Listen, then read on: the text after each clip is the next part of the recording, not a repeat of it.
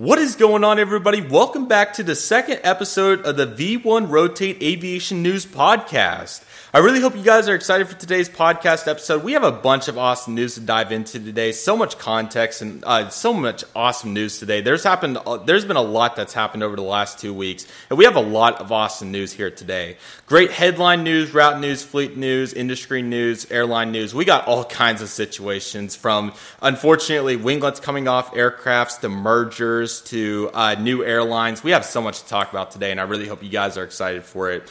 Unfortunately, Citrus Aviation is in Dallas for the week, so he had to take off this week. But luckily, AS Aviation was nice enough to join me for episode 2 of the V1 Rotate podcast. I cannot thank him enough. If you guys don't know, AS Aviation, has an awesome YouTube channel with almost 20,000 subscribers. He makes some absolutely awesome content. He has so much knowledge about aviation in general, not only the United States sector, but also Pakistan as well. He has so much knowledge about the Pakistan aviation field and so many logistics of it. I highly recommend checking out his YouTube channel if you haven't. It's absolutely awesome. Great channel. He does so much amazing stuff. But I would really like to introduce AS Aviation to the V1 Rotate podcast. Welcome on to the show, my man. Thank you so much for having me on. It's really great what you guys are doing with the podcast, and it's an honor to be able to come on and help you guys out with it. It's going to be a fun episode. In all honesty, I'm not sure how these episodes go, but I'm excited to join, and we got a lot of fun stuff to talk about. So, yeah, as you wish. And you're good. And that's kind of how it goes sometimes. As you guys know, with us teenagers, it is really busy with college and everything. AS just finished his freshman year at Illinois, so it's very, very busy. But I'm definitely going to get him into the flow here. And again, thank you so much for being here. We really appreciate it. So again, definitely check out AS Aviation. We really appreciate it. And Citrus will be seeing you on next time. And if you guys want to see AS next time as well, or going into the future, be sure to check out his channel and let him know that we sent you to his videos. Comment in his comment section that you came from the V1 Rotate podcast. We'd appreciate that. And I'm sure he would really appreciate the support. But nevertheless, let's not waste any further time and get started with today with the headline news, as we have a lot of awesome stuff going on. What's not so awesome, though, beginning today with an Envoy Embraer E175 lost a winglet above Alabama, which this was a very interesting situation. So, unfortunately, due to some major turbulence, an American Airlines flight, this was AA3729, was scheduled from Charleston International Airport in South Carolina, flying to Dallas-Fort Worth International Airport on an evening flight.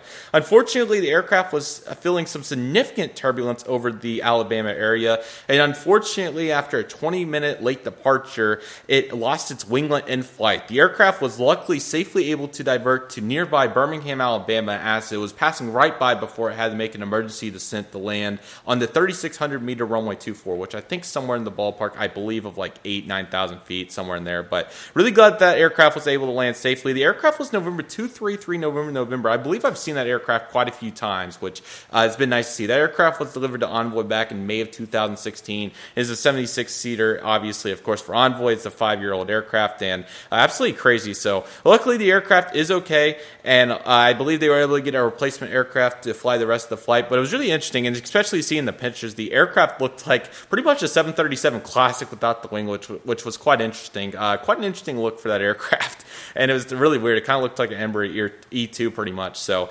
definitely very interesting, but luckily I was able to land safe, and definitely an interesting way to get us started with the headline news today.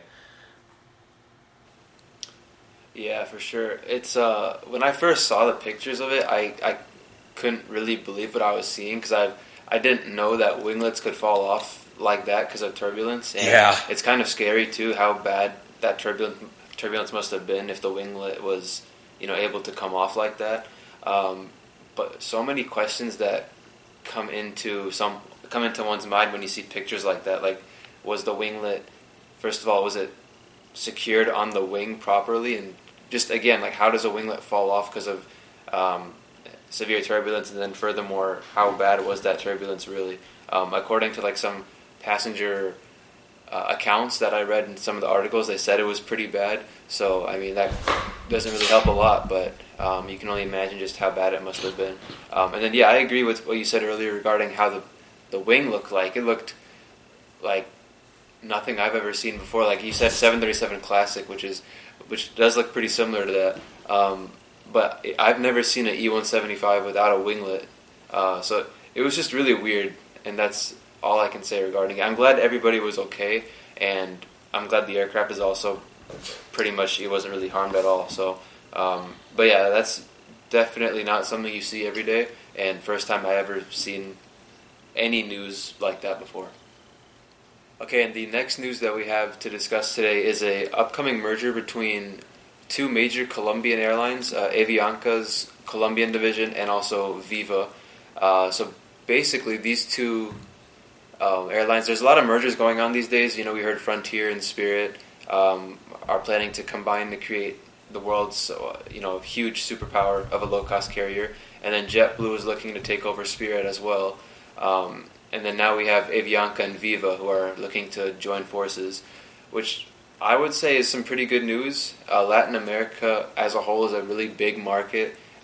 Low-cost airlines have really transformed not just South America, but Latin America as a whole. That includes Central America, like Mexico as well. I don't even know if Mexico counts as Central America. I've heard it's actually North America. So, but it doesn't.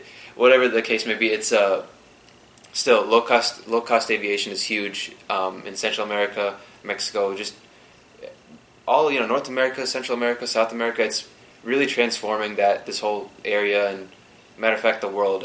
I should say. I don't even know why I focused on just one part, but I think it's great news. Viva and Avianca are looking to join forces. I don't know exactly how long the transition would take, but according to Simple Flying's article, the transition would definitely join or strengthen the aviation industry in Colombia, which is great. Colombia is a huge market as well. Like I mentioned earlier, with low-cost aviation, it's transformed Colombia as well for the better, adding capacity and lowering fares, which is great. But that's really all. I don't have much knowledge regarding Viva or Avianca. Avianca is a huge airline. Mainly they are based in Colombia, I think, but they also have a Costa Rican subsidiary. They have a subsidiary in El Salvador, and I don't think they have one in Brazil, but they might. I think they had one in Ecuador as well. I can't remember, but they have. They're a huge group, and then Viva's the low cost airline. So, Avianca being a full service mostly carrier, joining forces with kind of like JetBlue Spirit a little bit. Yeah, exactly. It's just, I don't want to say it's weird, but it's interesting. Interestingly enough, Avianca, I've heard they've kind of been going downhill with regards to their service because they are full service carrier. I've heard their reviews have been getting a little progressively worse. So I'm not sure what to expect. If it is going to improve the industry in Colombia, that's great. But let's hope for the best, I guess. So what do you think about it? Yeah, I completely agree. And again, it's really interesting because, like AS said, we have so many darn airline mergers going on nowadays. I can't even keep my ducks in a row in terms of what to expect because sometimes it's low cost, sometimes it's full service, sometimes it's a mix of the two. And that's exactly what we have with the Vita and Avianca. Now, as far as I'm aware, if I could be wrong on this, but I'm pretty sure Avianca was in financial trouble for the longest time, and I think they're just now getting a little bit better. So maybe that's why their reviews plummeted. But yeah, it's very unfortunate. I feel like, you obviously have so many things nowadays with all the cell phones and all the various forms of entertainment that maybe that contributes to why some people are a little bit more, I guess. The perception of what enjoyment is on a flight has really tanked recently. I guess a lot of people are just kind of so eager to get where they want to go, and then you have to have all the Wi-Fi perfect and all that so people can be on their phones and all that, and they don't want to pay for it or whatever else. So I feel like maybe all of that's contributed to various airlines, potentially, perhaps. But yes, it's a very interesting situation. Obviously, Vita... it seems like they've kind of just rose onto the scene, too, because I feel like over the last couple of years, they've finally started making their presence known a little bit, because I didn't really know about them much till, I think, 2020 late, somewhere in late 2020. Definitely during the pandemic at some point. But yeah, it's a very interesting thing. It's going to be really interesting to see. Again, it really reminds me a lot of the Spirit JetBlue. Maybe it gets turned down immediately. Who knows? But again, I can't even keep my ducks in a row with a lot of this stuff. But it's very interesting for sure, and I'm really eager to see where it's going to go for sure. So it's going to be very, very interesting. What's more unfortunate than interesting, though, going into our next article, is United Airlines passengers somehow, someway got an emergency exit open at 4:30 in the morning at Chicago O'Hare International Airport and got arrested for it. So, Yeah, a flight was arriving in from San Diego into O'Hare at 4:30 in the morning on the red-eye service, and unfortunately, the guy, I don't know what his intention was. It doesn't really say too much, but unfortunately, he opened the door and caused some huge havoc, which was very unfortunate.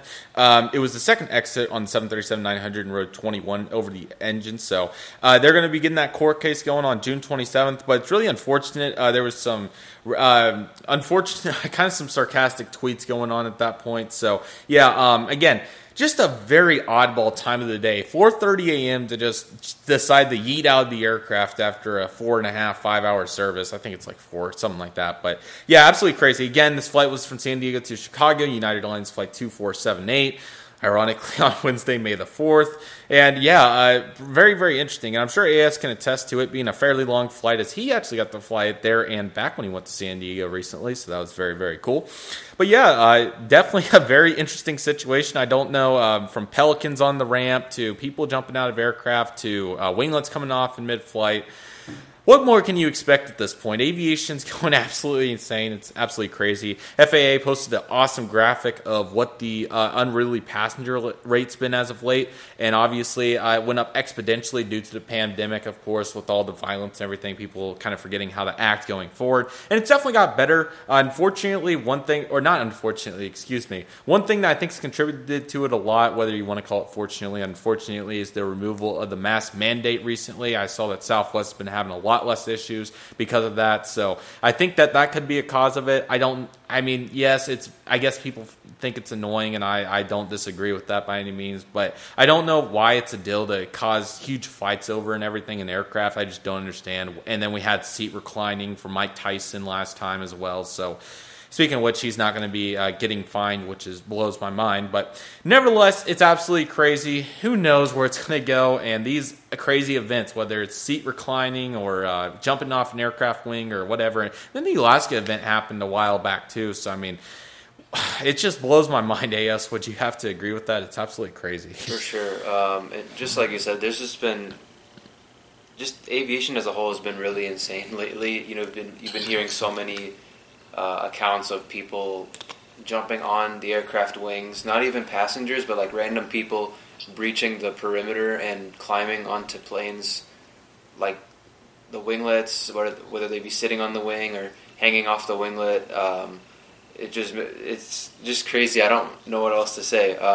This case of the dude opening the window on the 737 from San Diego, that one was especially mind-boggling because it was 4:30 in the morning. And like you said, I don't know why he did that, whether he was trying to get off early or something, I don't know. But definitely not the first time we've ever heard of somebody opening the exit door and just trying to get off early, I guess. But yeah, hopefully we'll see more of these less of these incidents because of the mask mandates removal, but... I'm honestly a loss for words. I don't know what else to say other than people are weird, and this is why we can't have nice things. But what is nice is a new airline for Canada, Lynx Air, just started its first, but recently operated its first flight from Victoria, Canada, which I believe is on west coast near Vancouver. And so they operated their first flight from Victoria to Calgary, and that was operated by 737 MAX. It's about a 450-mile flight from Victoria to Calgary. That's like Western Canada to pretty much Central It's Canada. near Toronto, I believe. Yeah. So Victoria to Calgary, that's like, Western to Central Canada, somewhere like that, which is good. Lynx is a new airline, like I mentioned, and Canada's been really growing as far as the domestic market goes. Air travel in Canada has historically been really expensive. You probably be seeing fares go up to like $450 for a flight between Toronto and Calgary, for example. But with new carriers like Lynx and Flair, who are both ultra low cost, they're trying to bring that overall cost of traveling by plane domestically in Canada down. And from what it seems like, they've really done that. And Lynx Air starting new services to smaller Canadian communities. I'm not specifically talking about Victoria because Victoria is a fairly sizable community, but low-cost market, low-cost airlines targeting underserved markets that, Air Canada and WestJet and whatever don't really look at. I think it's really good. And even if they aren't targeting markets that the legacy carriers do serve, they will contribute to fares being much lower, because Air Canada and WestJet, WestJet's not really a legacy airline, but Air Canada, for example, they definitely are more expensive than the rest of them. So it's great to see Lynx Air and low-cost airlines, contributing to making air travel more affordable within Canada. Because Canada's a huge country, and you don't have many options to travel domestically. You could take the train, which is also expensive and it takes forever, or you can drive, which is not really the best option, considering Canada's the second biggest country in the world by land area. The weather conditions. That too, yeah. So air travel is really important for Canadians if they want to get from one end of the country to the other. So it's great news to see Lynx Air expanding, and that's really all I can say. Just like the U.S., low-cost travel is revolutionizing the industry. So, yeah, what do you think about it, dude? Yeah, I completely agree. And to see all these new airlines in Canada has been really cool. Of course, you also have, in addition to what AS said with Lynx and Flair, you also have, I think there's a new airline that's going to be with Q400s. Their name slipped my mind right now, but I'm pretty sure they'll be going. And I think Porter is also revolutionizing their fleet as well. I think they're getting E175s, which is really exciting. I'm pretty sure that's the case. Could be wrong on that, but it's something like that. So that's absolutely awesome. And they're going to be great compliments to Air Canada, WestJet, everybody that we already got. So really excited about those efforts, and I think they're going to continue to do really well. Again, it's a very interesting market. Of course, you have a lot of smaller cities and a lot of very unique markets compared to the United States. There's a lot more distance between some of the bigger areas in Canada. So it's definitely going to be really interesting to see how it goes down. But I feel like the MAX will be a huge aircraft for both Flair and Lynx to make it happen. And I definitely expect Lynx to also make it down to maybe even Mexico and the Caribbean at some point. I think it's definitely a great way to end our headline news, which will take us straight into our route news, as we have a lot of really fun stuff going on in the route news department. Various new routes and different aircraft changes. Resumptions is still big. Believe it or not, guys, 24 months after the pandemic started, or 25, 26, I don't know what it is at this point. I've lost count. Regardless of what it is, we're still seeing a bunch of resumptions, and that will include the Airbus A380 for Qantas coming back to London, which is super exciting, in June. So this is really exciting to see the well for Qantas finally making back. I don't know about you guys, but the Qantas well is a really iconic part. It's kind of like, for me, British Airways, Air France, Lufthansa, then you have Qantas and some different airlines there too. So that's kind of my big group of A380s. Emirates, of course, duh. But yes, it's going to be on June 19th, which is going to be absolutely awesome. As you guys may or may not know, the route goes through Singapore. I think it's Singapore, isn't it? Singapore. Sorry, there we go. So it said something about DRY, Dartmouth, I think. So I think that's where it got messed up somewhere there. But yeah, through Singapore. So very excited to see that. That's QF1 and 2. So, again, this is a long flight, but I'm really glad to see that it's going to be coming back through to 380. So, I think this should be doing pretty well. We've seen some new announcements from Qantas, which has been really, really nice. So, I think that they're going to be doing great. It's going to be really interesting to see what they'll do going into the future with this route as well, of course, as they have the Airbus A350 now in order with their Project Sunrise project, as discussed in the last episode. And, again, I'm really excited to see where it's going to go going forward. The A380 in general for Qantas, I'm really glad it made it through the pandemic. I'm sure AS would agree to that. Really hope to see it back at Dallas. That would be really, really cool, but I don't know if we're quite going to get there. So, but still really cool to see it flying to LAX and now back to London and everywhere that's been flying. So very glad to see that for Route News. AS, would you have to agree with that? 100%. Just like you said, it's great to see, the world pretty much returning to normal. Qantas was really, it was uncertain on when they would resume or reactivate their A380s. And some said it would be 2022, some said 2023. But I'm glad that, their reactivation came sooner rather than later. I was kind of surprised that they're going to be reinstating the 380 to London to have it go via Singapore. They're going to reinstate it in favor of the 787, which I'm pretty sure it goes nonstop from London to Darwin and then Darwin to Sydney. So it's interesting to see that they're going to have the one stop on the 380, which is obviously much longer than the 787, which can do it nonstop from England to Australia. But either way, I mean, if it's another A380, then that's awesome. And the A380 from Qantas, it's a legendary airplane. I mean, especially for for us in the U.S., I personally haven't been to LAX before, but Dallas is where I saw my first Qantas A3. Or no, that's not right. But I saw my first Qantas A380 in London actually in 2011. I saw it landing in the distance, and I just remember being so fascinated by it.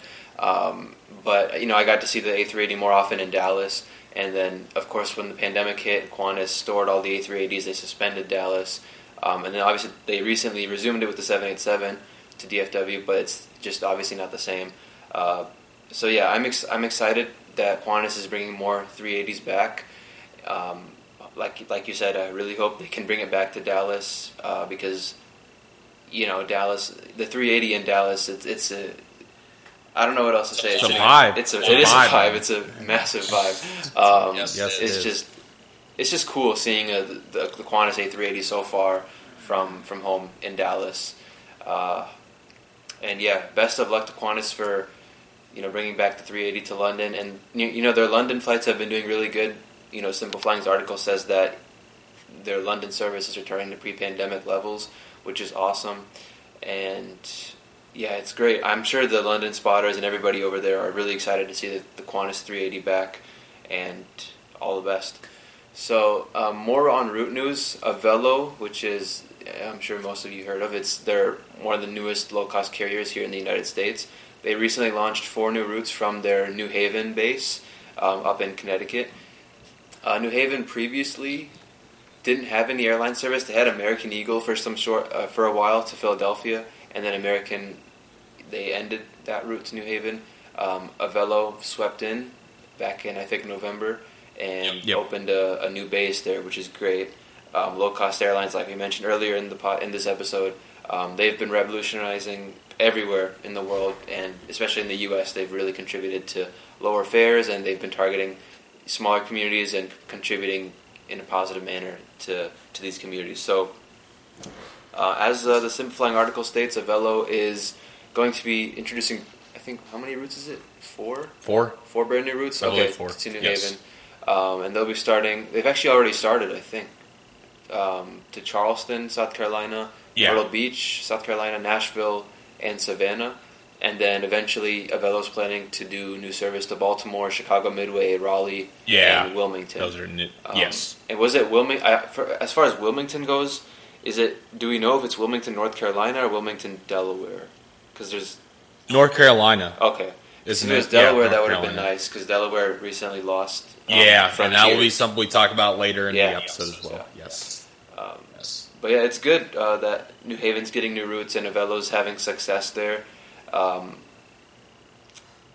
far as Avelo goes, I don't know much about them as far as that they're a low-cost carrier, and they mainly specialize in targeting those leisure routes because they have a base out in Burbank, I think, and from New Haven initially they were targeting those Florida flights, for leisure travelers, but good for them. That's all I can say. Best of luck to them, and more success. And they're going to Chicago Midway too, which is cool. I don't think we've ever had a flight from Chicago to New Haven before, so that's really cool. And Red River, what are your thoughts? I'd love to hear about regarding this.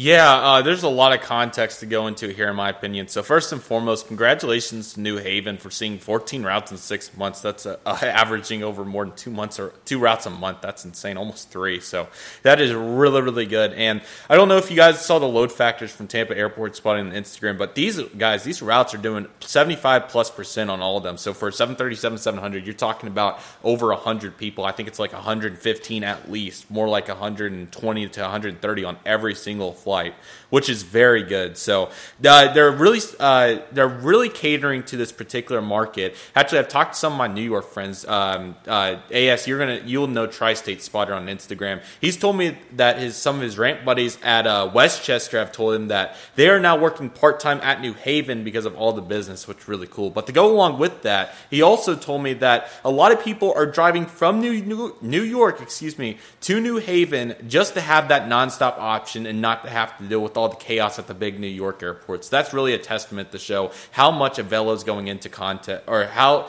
awesome of a job Avelo is doing with the base, and they're doing so well. So, of course, they start with all the Florida routes. They pretty much added almost everyone they can. There's still like Jacksonville and Pensacola, Destin that they can still add. But then they started expanding up the coast, which I think is great. And then, of course, you have some outliers like Nashville and Midway, which will be really cool. Yes, I don't think that I think Midway may have had Trenton for Frontier. I could be wrong on that. I'm not sure. Maybe that's a new route. I'm not sure. But nevertheless, it's been a while since Midway's had a nonstop link. So I think that's going to be really nice to see that, and I'm really eager to see what they're going to do. Speaking of which, I don't know if you knew this as well, but they're also going to be expanding the runway to 6,500 feet to accommodate the Boeing 737-800, which is very exciting too. So New Haven's, it's busting, man. There is no other way to put it. New Haven is going super well. I think that they're going to continue to do great with it. They may have to expand the airport even more to cater to these needs. And, word of mouth's huge. And I think a lot of people are saying, go to New Haven. It's quick. It's nice. It's fast. It looks good. So, yes. But, of course, Orlando, Myrtle Beach, Fort Lauderdale, West Palm Beach, Fort Myers, Baltimore, Midway, Raleigh-Durham, Tampa, Savannah, Nashville, Charleston, Sarasota, and Wilmington, North Carolina are the routes. And most of those are several of those are daily, but you have mainly outside of that, some of the newer ones are 5 and 4X weekly, and then the lowest one is I believe the service to Wilmington, ironically, at 3 weekly. But you also have double daily to Orlando too, so that's very cool. So, wow, routes going really well, and they're continuing to strive. And what awesome news for New Haven as a whole. It's really nice to see that, and absolutely awesome. That is absolutely incredible. So keep it up, Avelo. You're doing great. Really excited to see where you guys are going to go from there, and it's going to be awesome to see New Haven continue to grow.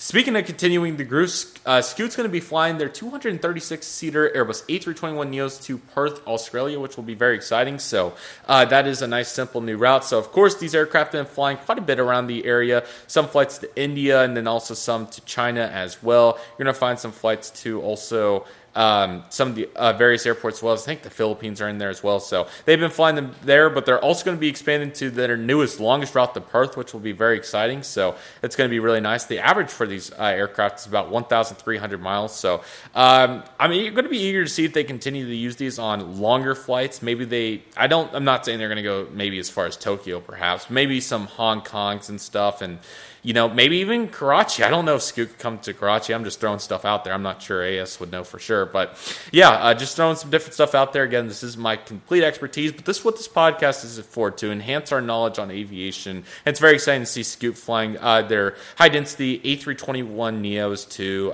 Perth. What are you thinking, AS? Yeah, Scoot, as far as the airline goes overall, I've not heard particularly good things about them. I mean, they are a low-cost carrier. And I think they actually flew to Honolulu at some point. I think they suspended that currently because of the pandemic, but they flew to Honolulu, if I'm not wrong. But yeah, it's good to see the new 321neo joining their fleet. Like you said, it kind of helps with their more regional routes to Southeast Asian countries, within that region, India, and where else? We have Vietnam and Thailand, Malaysia, Philippines. It really helps out. I can't remember what they were using before that, but I'm assuming it was the regular A320.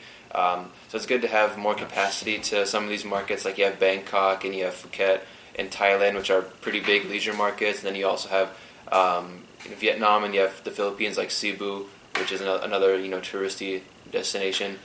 Perth was kind of interesting. I'm not too sure what the flight time is from Singapore to Perth. If I had to guess, maybe like 5-6 hours. But the 321neo is probably the ideal airplane to do that route. And I don't know if you covered the configuration, but is it going to be in a all economy class? I don't know. They are a low cost carrier, so I'm assuming it might be with the 236 seats. But if whatever the case may be, it's good for Scoot. Whatever boosts their numbers. 236 seats in an A321 is a lot, but I'm sure they can make it work. But I don't know. Would I spend 6 hours on a 321neo, and especially a low cost one? I don't know about that, but good for Scoot. Good news for them. All right. So more on the route news. Breeze Airways, who have been absolutely, I don't want to say revolutionizing because that's not really true, but they've been doing really great with however long they've been in service. They've when did they launch? Last year? Just not. Yes, it was last May, last May, okay. Into June. Yeah, so they haven't even. Okay, so it's been a year, and already they've been doing really good. Obviously Breeze Airways started on a really solid foundation, being, headed by the founder of JetBlue and Azul, David Neeleman, a low-cost carrier, which is built off of the expertise that JetBlue and Azul were built off of.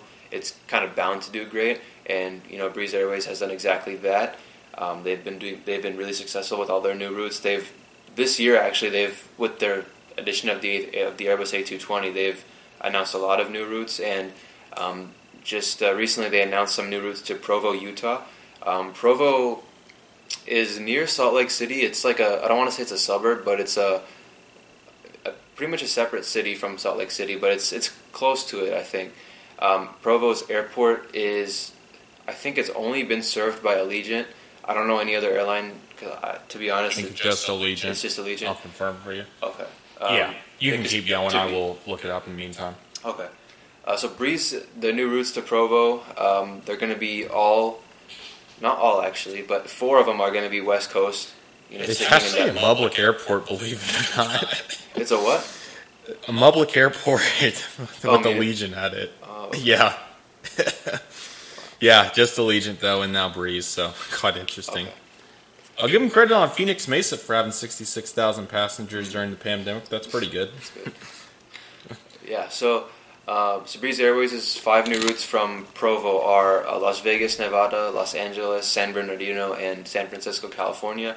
And I don't even know how, but they are also going to be launching service to Westchester, White Plains, New York. That's going to be the last one to start, October 5th. But yeah, these 5 routes, they don't all start at the same time. Las Vegas is actually also starting on October 5th. But San Bernardino and San Francisco start August 4th. And actually, I'm going to take everything I just said back, because Los Angeles is the last one. So it's going to be San Bernardino and San Francisco August 4th. Then Westchester and Las Vegas on October 5th. And then LAX begins on November 2nd. So the new routes are still a while to go until they actually start. But I'm excited to see what Breeze Airways can do. I'm really eager to see how many people will fly between Westchester and Provo, because that's a really unlikely city pair. I never thought that there would ever be demand to necessitate a nonstop link between those 2 cities.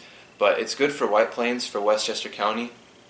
They've never had a nonstop to the West Coast before, if I'm not wrong. Keep in mind, they're also getting San Francisco, LAX, and Las Vegas too, I believe, exactly. Which is incredible. Yeah.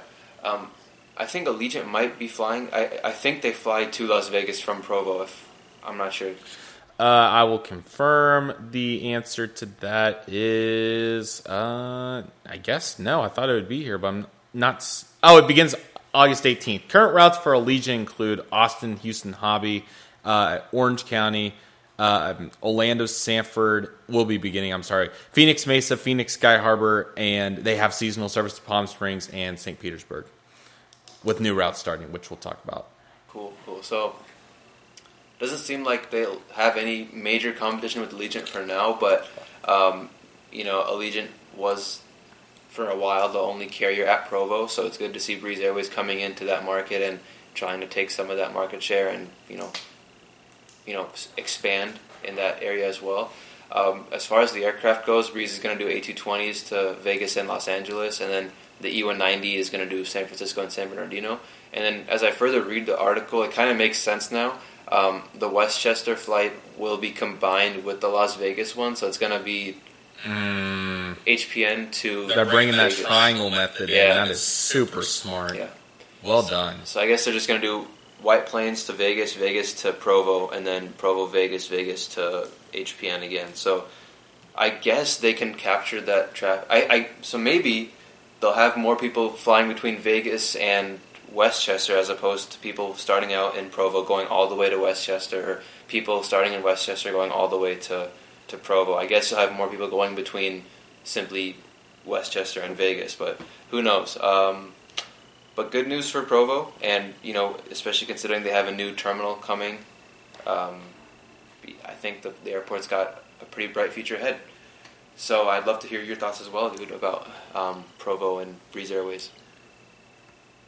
Yeah, absolute understatement. I mean, there is a lot of great stuff going on, as you can see here. So, first and foremost, of course, this airport, as we kind of talked about, it's kind of been the Allegiant mini Salt Lake City focus city, if you will, for a while. And we'll talk about that a little bit more in a minute here. Well, I'll kind of integrate it into this, of course. But as you can tell, Allegiant's been here, and they've kind of been doing their thing. But Breeze kind of wanted to come in here. And it's not exactly like the New Haven situation for Avelo, but rather, I'm trying to think of a perfect example for this. But Breeze has done this a couple times where they've ran into an airport and try to steal some market share, and I think they're going to have an awesome time doing as such here in Provo, Utah. So obviously this is a small city outside of Salt Lake City, so I could definitely see this being very similar to the New Haven situation for New York, very similar to that, and it's much closer to Salt Lake City, so I could definitely see it happen. So yeah, again, just like AS said, really cool to see Breeze doing the triangle method for this route. I know they have some breeze through stuff going is what they're trying to promote, and some of those like Tulsa to Hartford, Connecticut's kind of like one that you're like, do you really want to do that? But I could kind of get behind Las Vegas to Westchester. I feel like that's a little bit better. So,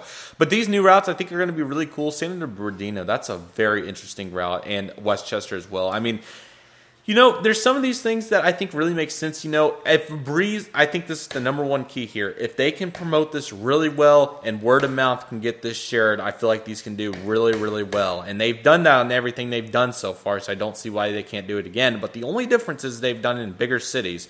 This is going to be the first time Breeze is going to be heading into a small market, and I feel like they're really going to have to get this promoting, and the word of mouth is going to have to carry Breeze into success with these services.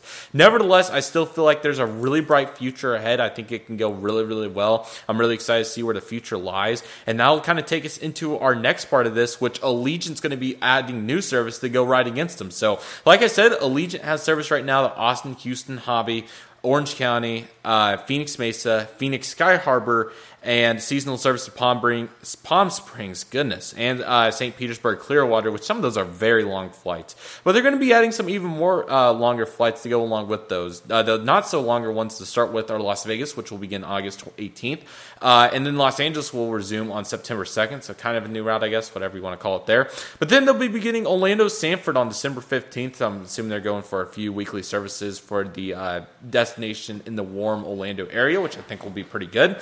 Portland, Oregon, September 2nd. That's a very interesting route, but maybe they can capture some traction there. Along with that, San Diego will also start on August 18th. So the most interesting one to me is definitely going to be the Portland service. I'm eager to see how that's going to perform, but I'm sure maybe they can take some... I don't think Southwest has that route. They might, but I know Delta, of course, would for sure. So I'm going to be eager to see what happens there. And, of course, Alaska, too, does. So it's going to be very interesting. But these are some very interesting routes for sure. I'm really eager to see what's going to happen, and it's going to be very interesting. So this whole movement at Provo,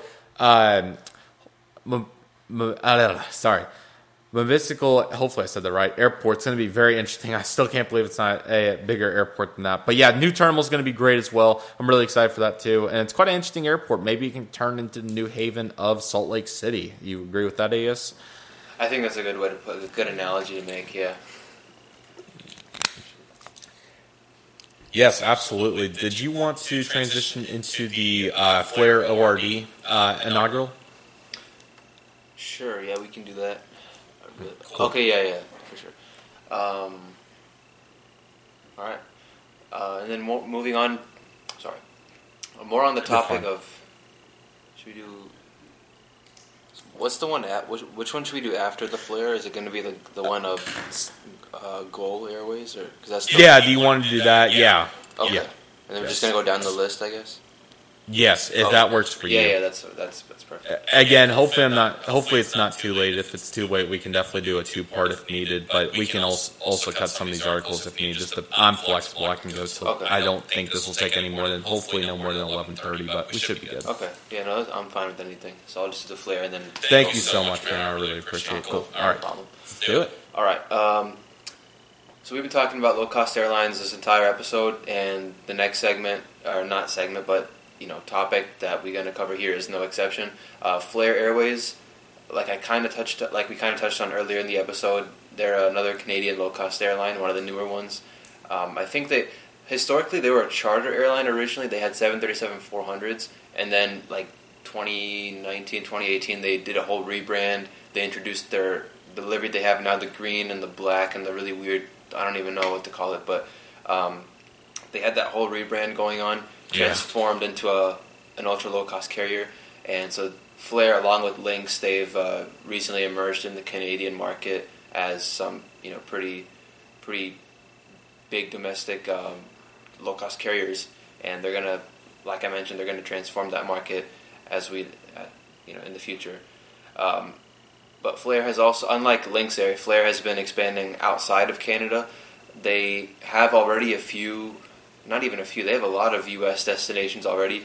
A couple on the West Coast. I think they fly to Phoenix Mesa right now, which is really cool. They have Nashville, of all places. I don't know why they started service to Nashville, but that's really cool. They recently began that just yesterday. From the day we're recording this, on May 17th, actually, they started service to Chicago O'Hare with 737 MAX 8 from Toronto. I can't remember the frequency, but I don't think it's daily. It's a few times a week. So they're doing them the MAX 8. It's great. We have more airlines coming to Chicago. Not to say that we don't have enough airlines, we have too many at O'Hare, especially at Terminal 5, because Terminal 5 is the international terminal, and that's the terminal that Flair Airlines is using. Unfortunately, that terminal is, I don't want to say it's congested. You can definitely see the congestion sometimes, especially considering you have airlines like Southwest and Sun Country, Frontier, domestic airlines that recently, over the past few years, they either began new service, like Southwest and Sun Country, both began new service to O'Hare to Terminal 5.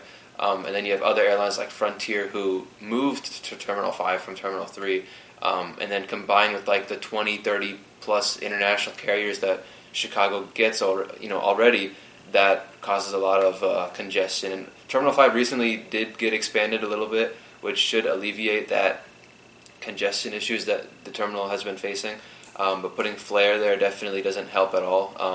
But I couldn't know any better. So Flair is in Chicago now. I was actually passing through O'Hare, when the inaugural flight was there, so I got to see the plane parked at the gate. Unfortunately, the departure was delayed. The arrival of the inaugural flight arrived O'Hare on time. I think 7:30 in the morning they arrived. They were supposed to push back and depart at 8:30 in the morning, because they are ultra low cost airlines. They like to do that quick turnaround within 60 minutes to 90 minutes. Unfortunately, they never departed at all during the daytime. I remember I was like, when are they going to leave? Because already by the time I got to O'Hare, they were already running an hour late. And I just remember seeing the plane just sitting at the gate doing nothing. And sure enough, they ended up leaving 15 hours late at 11 p.m. that night. So that's a great way to start off, your first day of operations in a new market with a 15-hour delay. But Flair, being an ultra low-cost carrier, naturally they've had a lot of complaints regarding flight delays and just random things. But hey, good to see them in O'Hare. In Chicago, more options to go to Toronto if you ever need to go to Toronto. We have Air Canada already. WestJet left a while ago, but they are coming back later this year to Chicago O'Hare. And then you also have Porter Airlines flying out of Midway. So great to see more traffic between O'Hare and Canada. Connor, do you have anything to add to that? Yeah, I completely agree. I mean, it is really cool to see Flair expanding rapidly despite their some issues, to say the least. But I think they're doing a really good job and very pleased with their efforts. And I'm really excited to see where Flair's going to go from here. I think they'll definitely increase that service going forward, and I think that it'll be a really, really good one, to say the least. So very, very pleased with their efforts there. I think it's going to be absolutely awesome, and it's going to be great to see the future going forward going into that. Next on deck, a new longest route. How about that? WestJet launches the Boeing 787 flights from Calgary to Rome. That's a long haul, man. That is really far. So WestJet's going to be flying all the way over to Rome from Calgary, which is a super long flight. That began on May 7th, which is really exciting. So yes, this flight is 5,265 miles, and for any international viewers, 8,472 kilometers. That is a long distance, man. That is crazy. It's going to be 3x weekly from June, and that'll go through October, which is very exciting. So services Wednesday, Thursday, Saturday, which is really nice. On the way back Thursday, Friday, Sunday. So really pleased with their efforts. I think it's really, really cool. Flight number is going to be appropriately WS1, which is very nice. So really, really cool to see that. That's very nice. Got some good advertising also going from the WestJet as a whole too. Flight goes all the way over Canada, then into Greenland, and then finally comes all the way down. Okay, computer just spazzed out. That's nice, but comes all the way down into Rome. So that is absolutely incredible. So yes, very cool to see that. And again, this is a very nice addition to their network, as of course.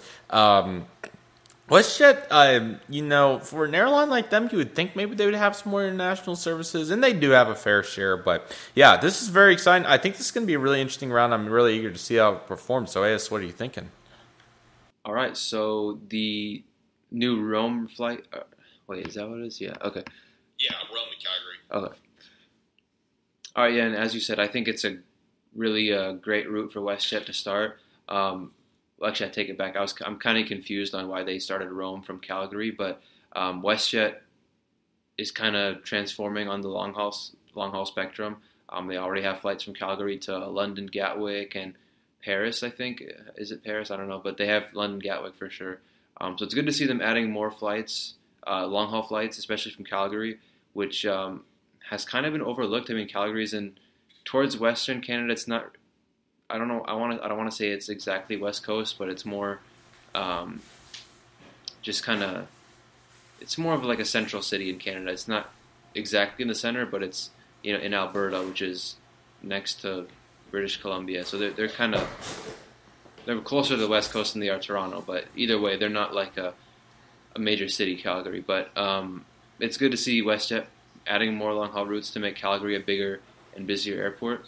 And WestJet's been doing really well on their flights, already long-haul flights to Gatwick, and their other European routes. I'm not too familiar with WestJet's long-haul network, to be honest, aside from London. But they also do have flights to Hawaii as well, to Honolulu. They did, I think, Calgary to Honolulu on the 787 at some point. I'm not sure if they still do it. They might have switched it to 737-800 or something like that. But hey, good news for WestJet. As far as like Calgary to Rome, just exclusively looking at that market from Calgary to Rome, I don't know if there's enough demand to necessitate just that. So I'm assuming that the Rome service is definitely going to be depending on connecting traffic, especially from Toronto and Canada, the bigger cities. And Calgary is WestJet's biggest hub, so I can definitely see the Rome flight being more dependent on connecting passengers coming from the bigger cities. Even in the U.S., you could probably fly WestJet from, LAX or something like that, Las Vegas to Calgary, and then connect and go to Rome, or Houston, Calgary to Rome. If you don't want to fly United nonstop, that's WestJet's another option. So good news for WestJet, and their 787 is beautiful. I mean, it looks amazing on the inside, and I've heard great things about WestJet's long haul service, despite being more of a, not really, I don't want to say low cost, but I can't remember if they transitioned from being low cost to full service, or if they're still kind of low cost. But either way, it's great news for WestJet. New routes is always a good thing, so this is no exception. And then more new long haul route news, and more news regarding the 787. British Airways is going to finally be returning to Nashville, or they already returned to Nashville. Let me just quickly refer to the Simple Flying article. British Airways, I believe they started Nashville in 2018 or 2019? Yeah, I think it was 18. Okay. Summer 18. Yeah, so Nashville, along with other smaller U.S. major cities, you have New Orleans, Charleston, almost Portland, and Pittsburgh, San Jose. Yes, all of them. So, so they started all those routes in like 2018, 2019, and like all of them were suspended because of the pandemic. But they finally came back to Nashville, or they will be. They haven't come back to Nashville yet, but or are they? Are they back in Nashville? Or I thought it was. Okay. It resumed on. Okay, I guess May 9th. Yes, it happened on May 9th. It's rising in frequencies. It kind of got, the article kind of was a little indecisive. Okay. But yes, May 9th it did resume, so that was exciting. Okay, so that's good. They are back in Nashville. Nashville never had, did they have one? Okay, yeah, they did back when American used to have a hub there. I think they had flights to Paris or something with DC-10s back in the day, but ever since American closed that hub, just like a bunch of other Midwestern cities like Memphis and St. Louis. That's going to have to be a whole podcast episode one day. It's such a fascinating topic. Just digressing briefly, like, you have a bunch of Midwestern cities that were big hubs, but then lost their hub status because airlines decided to move to other places, like St. Louis. Consolidation. Yeah. Yes. But back to British Airways at Nashville. I mean, they're using the 7878, which is their smallest plane, but that makes sense for a smaller market like Nashville. You'd be surprised how many British tourists visit Nashville or even other cities like Pittsburgh and New Orleans. Well, New Orleans makes more sense because it's more of a tourist destination. But Nashville, I was surprised that it's pretty popular with tourism, international tourists coming from the UK. You'd expect more people going to the West Coast and Florida, for example, but Nashville, I never really thought about that. So it's really cool to see him back. And Nashville's I've never been to Nashville before, but I'm sure you can attest to it being a pretty cool place. It looks like a cool place, and I don't know about the airport, but happy to see Nashville getting BA back. And I'm not sure about the other cities like Pittsburgh. I think Pittsburgh is going to be resuming soon with BA. I think they're already back in New Orleans, and they recently came back to San Diego back in... I think Charleston's still on hold, but I could be wrong on that. I know they're also back in Baltimore, too. Okay, cool. So, yeah, it's good. BA is coming back to more of these smaller major cities in the U.S. I think they might have the most destinations to the U.S. of any, long-haul international carrier, which is cool. But British Airways back in Nashville. They have to, yeah. I think they definitely have to. Yes. I think that was my turn. Sorry. So yes, I was in Nashville in July 2019, as you guys may or may not know, and it was a very good trip. I got to see the British Airways 787-9, which was really cool. One of the most ironic shots of my plane spotting journey so far is it actually had a rainbow in the back, so that was absolutely incredible. But yes, that was very, very cool to see. It was right after a storm blew through and the wind shifted, so I had to come up with a makeshift plane spotting location very quick. But anything to see that BA 789. Really thankful for Mom to take me to see that, man. That was such a good memory. But yes, Nashville is a really cool town, the music city, of course. Tons of music, country, and all kinds of stuff. So you're definitely going to be finding music there. But again, yes, it seems like the UK travel market in the US is really big, and I feel like there's a lot of people coming to these smaller US cities, whether it's Charleston, Pittsburgh, Nashville, New Orleans, Portland, wherever it may be. So it's really cool to see that. I'm really excited to see how British Airways will continue to develop their United States market. I still feel like they have plenty of markets that they could potentially serve. I think St. Louis would be a great option. Kansas City, maybe. You could also look at markets, just thinking a couple off the top of my head, maybe even a Cincinnati of the world, or I don't know, even thinking if there was any others. Salt Lake City. Yeah, of course, Indianapolis, Salt Lake City, yes, there's a lot of good options. Maybe even as far as Cleveland, I don't know. Just throwing some out there, but there's some really good options. So I'll be excited to see what British Airways will do coming forward, and hopefully we'll have more to report on going forward. Speaking of more long-haul news to report on, Qantas is returning to San Diego. I believe that's in Chile, right? It's Chile. So really excited to see that. That'll be a 3 weekly service in the Boeing 787-9. So this was another one due to the pandemic. This is actually on the Boeing 747-400, which was really cool. So really sad to see it go down on the 744, but thank gosh they got it replaced on the 787-9. So, just another resumption here, but we're really excited to see it. And we'll probably be seeing resumptions. I would think that we're probably going to be seeing them till probably the end of next year, honestly, because there's still a lot of routes that were suspended due to the pandemic. And we have seen the majority of them come back, but that's just another one to add to that very long list. So, very cool to see this, AS. I'm sure you'd have to agree on that. For sure. So Qantas, I forgot they even flew to Santiago at some point, but they did. And I think this flight used to go. It was a cool flight because from Santiago to Sydney, I think that flight would go over Antarctica, or it would fly really close to Antarctica. So it'd fly. I guess you could see Antarctica from I think whatever side you'd be sitting on when flying Right between side, Sydney and yes. Santiago. Yeah. So definitely a unique flight. I know LAN. Is that how you pronounce LAN? LAN. Before they merged with LATAM, LAN used to do A340s between Santiago and Sydney, A340-300s back in the day. And then they retired them, and I don't think they flew to Sydney after retiring them, unless they did it with the 787. I can't remember, but it's good. Qantas flying to Santiago, that gives South America, I think it's only link between South America as a continent to Australia. I don't think there's any other nonstop link aside from Qantas's flight between Australia and South America, continents as a whole. So Chile to Australia nonstop, great news. Qantas being a one world carrier, you'll have a lot of connecting traffic for LATAM. You could probably fly LATAM from somewhere in Brazil, like Sao Paulo, for example, Sao Paulo to Santiago, and then connect to Sydney with Qantas or something like that. Or maybe that's actually impossible, but maybe you could fly Dallas to Sydney on Qantas and then do Sydney to Santiago, but that'd probably be much more expensive than just flying, Dallas, Miami, Santiago, or whatever. Do they fly Dallas, Santiago nonstop? I don't know. Maybe no, I think you could get the Lima and then maybe connect on. That would probably be my maybe. thought, but yes. Yeah. Yes. But yeah, Santiago back for Qantas. That's awesome. And is it 7879? I mean, we saw that coming whenever the 747 retired.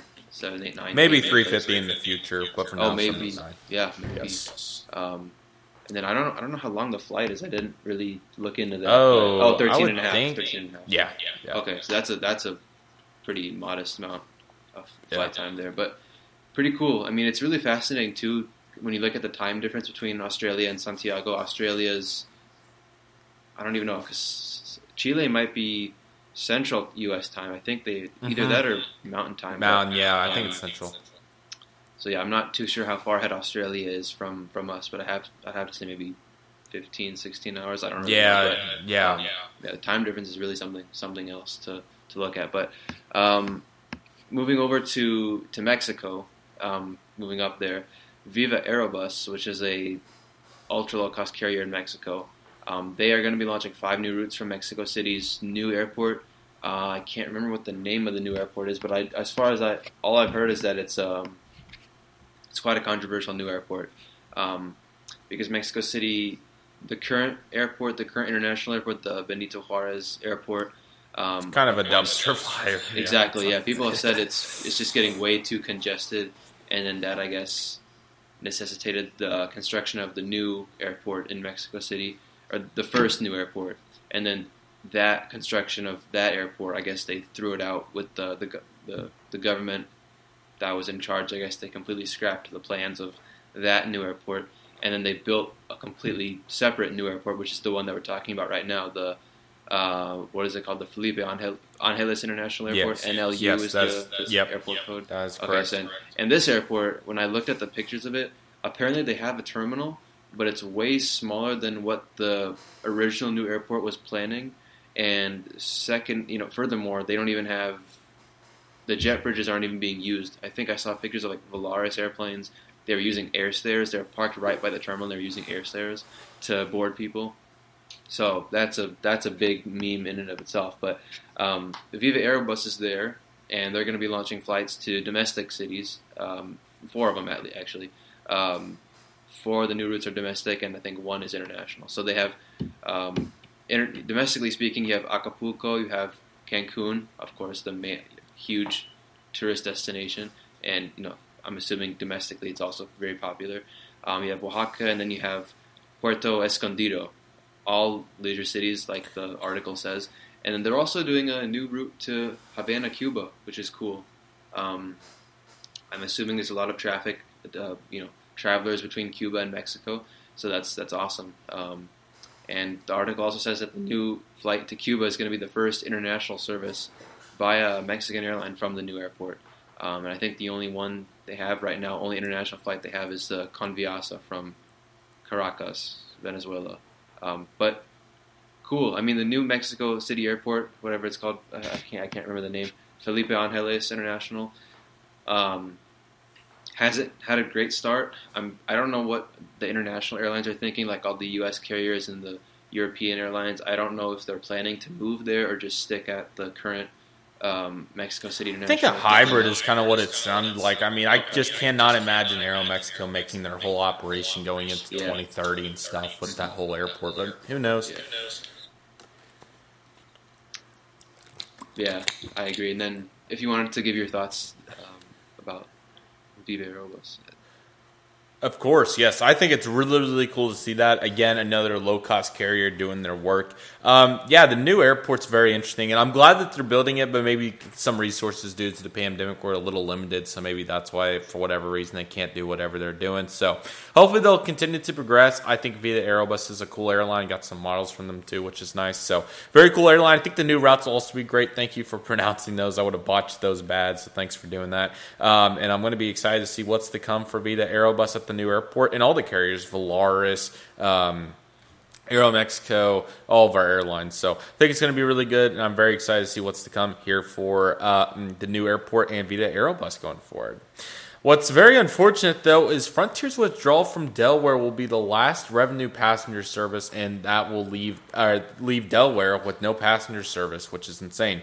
It is the only state in the United States now to have no scheduled service, as the service from Newcastle, Delaware to Orlando was a 2-weekly service that returned in February of 2021, but unfortunately is now bit the dust. It's really unfortunate to see that one state in the United States does not have service. As you guys may not know, hopefully you guys are fairly familiar with geography, but Delaware is close to a lot of big places. I think Philadelphia is the closest, but I think you also got resources in the area as well, so people just drive up and down as needed. But Newcastle had this one flight kind of hanging on by a thread. It's really unfortunate as well, because I believe the Newcastle airport also put some significant funding into innovating the airport in order to keep, or not in order, but just to help the passengers at the airport. But it's really sad to see this. Hopefully it'll improve going forward, and maybe we'll get a new carrier, whether it's Breeze, Avelo, or whoever it may be. I guess, so would you have to agree with that? For sure. It is really sad to see that Delaware doesn't have any scheduled passenger service anymore. I actually used to live in Delaware from the 2000, late 2004, 2005 when I moved from Hawaii over to Delaware. And then I was a really, really short time in Delaware. Then I moved from Delaware after like 6 months to Illinois, where I am now for the past, I don't even know, 16 years now. Wow. But yeah, it is really sad that Newcastle lost their service on Frontier. I can't remember if American ever served that airport. I feel like Philadelphia is way too close to have American ever serve it. Hopefully they're back soon. Hopefully Avelo can swoop in and help out, because I feel like By the way, guys, sorry to interrupt. I was going to say this is also Wilmington, Delaware Airport, but they just named it Newcastle in the article, so I apologize about that. Yeah, there we go. My bad for not clarifying that, but you're good. Yeah, hopefully, they can get some more low-cost traffic in there. Avelo or Breeze, I mean, it's going to be one of those two next airlines to start service to Newcastle Airport in Delaware. I really hope one of them do, because Frontier is probably not going to come back, and I don't think anybody else, like Spirit or Southwest, I don't think they'll ever consider Newcastle. So hopefully they can make something work, because it's kind of weird. I don't want to say weird, but it's kind of sad to have a whole state that doesn't have air service, scheduled air service, and especially one like Delaware, that's in such a heavily populated area on the East Coast. I feel like they should at least have a few flights a week, whether it be low cost or whatever. So hopefully something can work out for them. But good news, some more East Coast news. But moving down to North Carolina.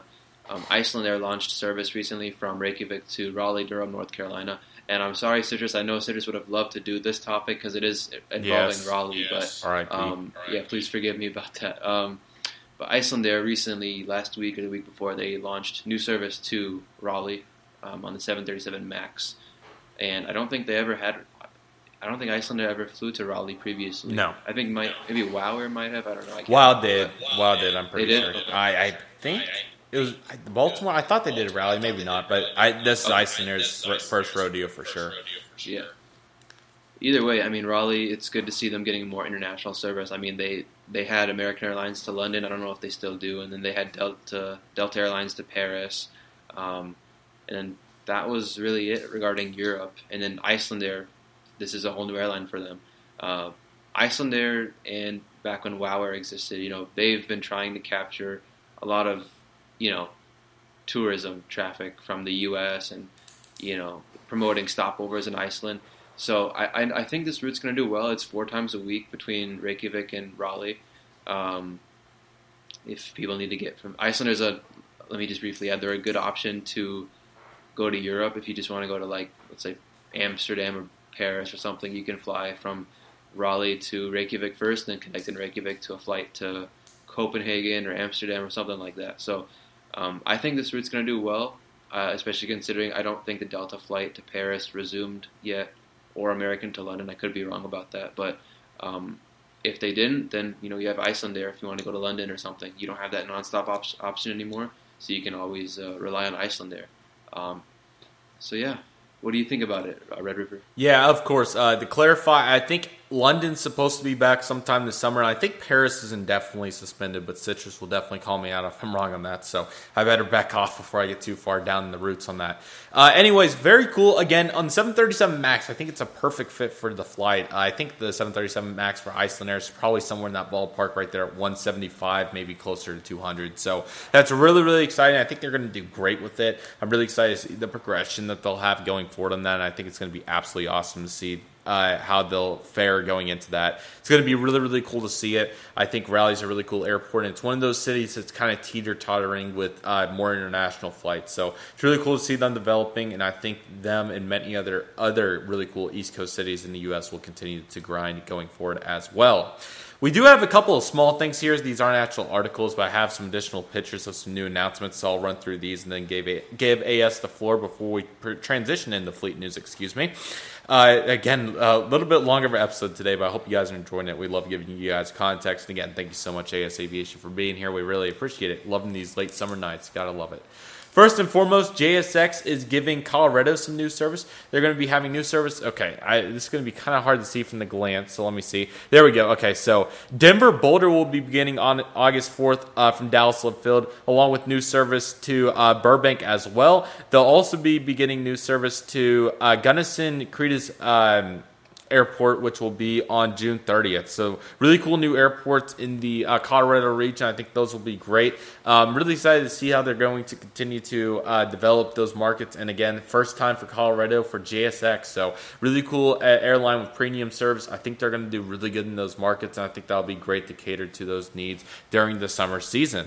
Unfortunately, during the summer season, JetBlue is going to be suspending some additional flights along with what they already have. There's so many various routes, but you're going to find a lot of East Coast stuff from Orlando, Fort Lauderdale, Tampa, proceeding into airports in North Philadelphia, Rochester, Windsor Locks, Boston, and then Nashville, I think, lost the route to Fort Lauderdale, Phoenix, Los Angeles, Cancun, San Diego. So there's some various routes there as well to go along with some of the routes that they already cut through Florida in the New York areas as well. And last but certainly not least, you're going to be finding a new service to finish off our route news here with service for Avianca from Washington to Costa Rica, which will be very exciting.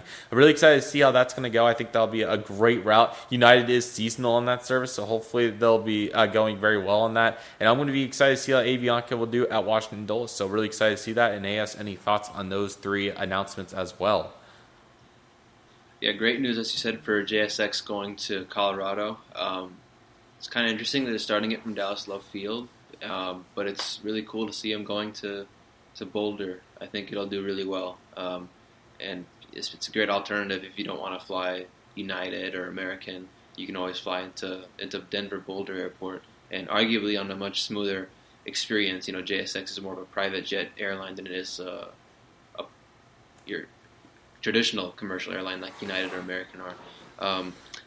Pretty unfortunate for JetBlue, cutting some routes. I mean, that's been getting more common. Sadly, we saw it with American a lot last year. Delta as well, especially Delta's been doing that a lot more often. But, you got to do what you got to do to get that money. And if your route's not doing well, if it's not producing the amount of revenue that you don't want, it's got to go. And then finally with Avianca, that's great news that they're doing Costa Rica. I'm assuming it's going to be 8th through operated by their 19? Avianca Costa Rica. Yeah. Okay, cool. So what is that? The Dallas to San Jose, and that's going to compete with United. So 5 hours, yeah. Somewhere there. 5 hours, okay. Yeah, that's cool. Costa Rica's a popular summer destination, spring destination. So I'm assuming a lot of people are going to do the new flight, book it. It is competing with United, so we'll see how Avianca fares when they're compared to United. But I'm sure they already compete with United in a lot of markets, like Colombia, probably from Houston. They compete with United there, so I mean, I'm sure they'll do fine. And there we go. I think that does it for route news. Red River, if you want to take the floor now, I'll leave it to you. All right, so that does it for route news. Finally, that was a really, really long segment, but like Red River said, I hope you all have been enjoying listening to the episode lately. Next, we're going to move into fleet news, and there's a lot of cool stuff to go over with regards to special liveries and retirements and new planes, whatever. The first topic we're going to cover here today. Sorry, it's like 11 p.m. I'm tired, but I'm doing my best. Thank you. No problem. The first topic that we have here is Emirates again revealed another special livery on an A380. I think at this point Emirates is just playing with us. They have all these A380s sitting around, and they're just like, you know what? We have the money. We'll throw it an extra few $1 million and repaint this A380 into a random livery that nobody saw coming. So this one's really cool. I will admit this one's pretty cool. In Dubai, there's a new museum. It's called Museum of the Future. And if you look at it, if you've ever seen a picture of a Museum of the Future, it really looks like a futuristic museum. It's like a giant circle. It's like a donut, pretty much. That's what the article compares it to. But it's a really cool, futuristic-looking building. And Emirates, like all these like Middle Eastern airlines, Qatar Airways, Emirates, Etihad, they love to promote their home. Like Qatar Airways they love to promote tourism to Qatar, and Emirates and Etihad, they love to promote their respective hub cities, Abu Dhabi and Dubai, obviously, or Dubai and Abu Dhabi. They love promoting it, and this livery is a perfect example. Emirates hopes that this new livery is going to, generate some interest and publicity as they fly this aircraft all over the world. I think it already flew to JFK. Mm-hmm. So that's one thing. It's going to fly JFK, European cities, Asia, everywhere. So it's cool. I think Gemini just we're talking about models. Like Gemini I'm pretty sure they've already released it. It's like the 50th Emirates model they've released this year. But yeah, it's a cool livery, I will say that. Do you have anything to add? Yeah, it's definitely probably one of the better ones they've done. A lot of these I could care less for, but this one I think has some legitimate purpose. Not to say that they don't have purpose, but that one I really like. So very glad with that. And it kind of goes with their trio of wildlife liveries that are pretty cool. So love to see that. And Emirates continuing. I mean, if that whole fleet of A380s does not have all specials by the end of this year, I don't know what will. Another airline that continues to add all kinds of special liveries in this connotation is Japan Skymarks Airlines launching another Pokemon jet. So I don't know if you guys know much about this sector, but Skymarks Airlines is a low-cost carrier in Japan, and man, they love their Pokemon, as you guys may be able to see. They've had so many Pokemon liveries.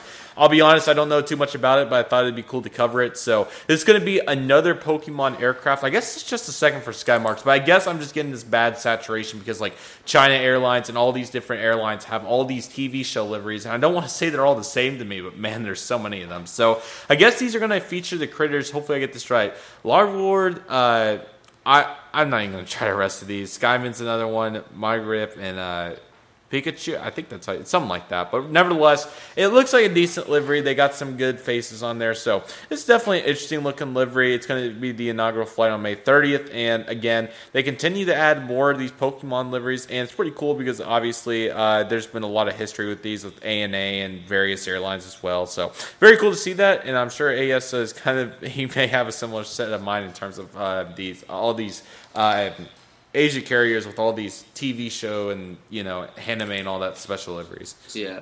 Me personally, I was never really big on Pokemon, so I have no idea what the character is or whatever. Same. I know Pikachu. That's the only one that I know. Pikachu. Yeah. The yellow plane, the first special livery they did.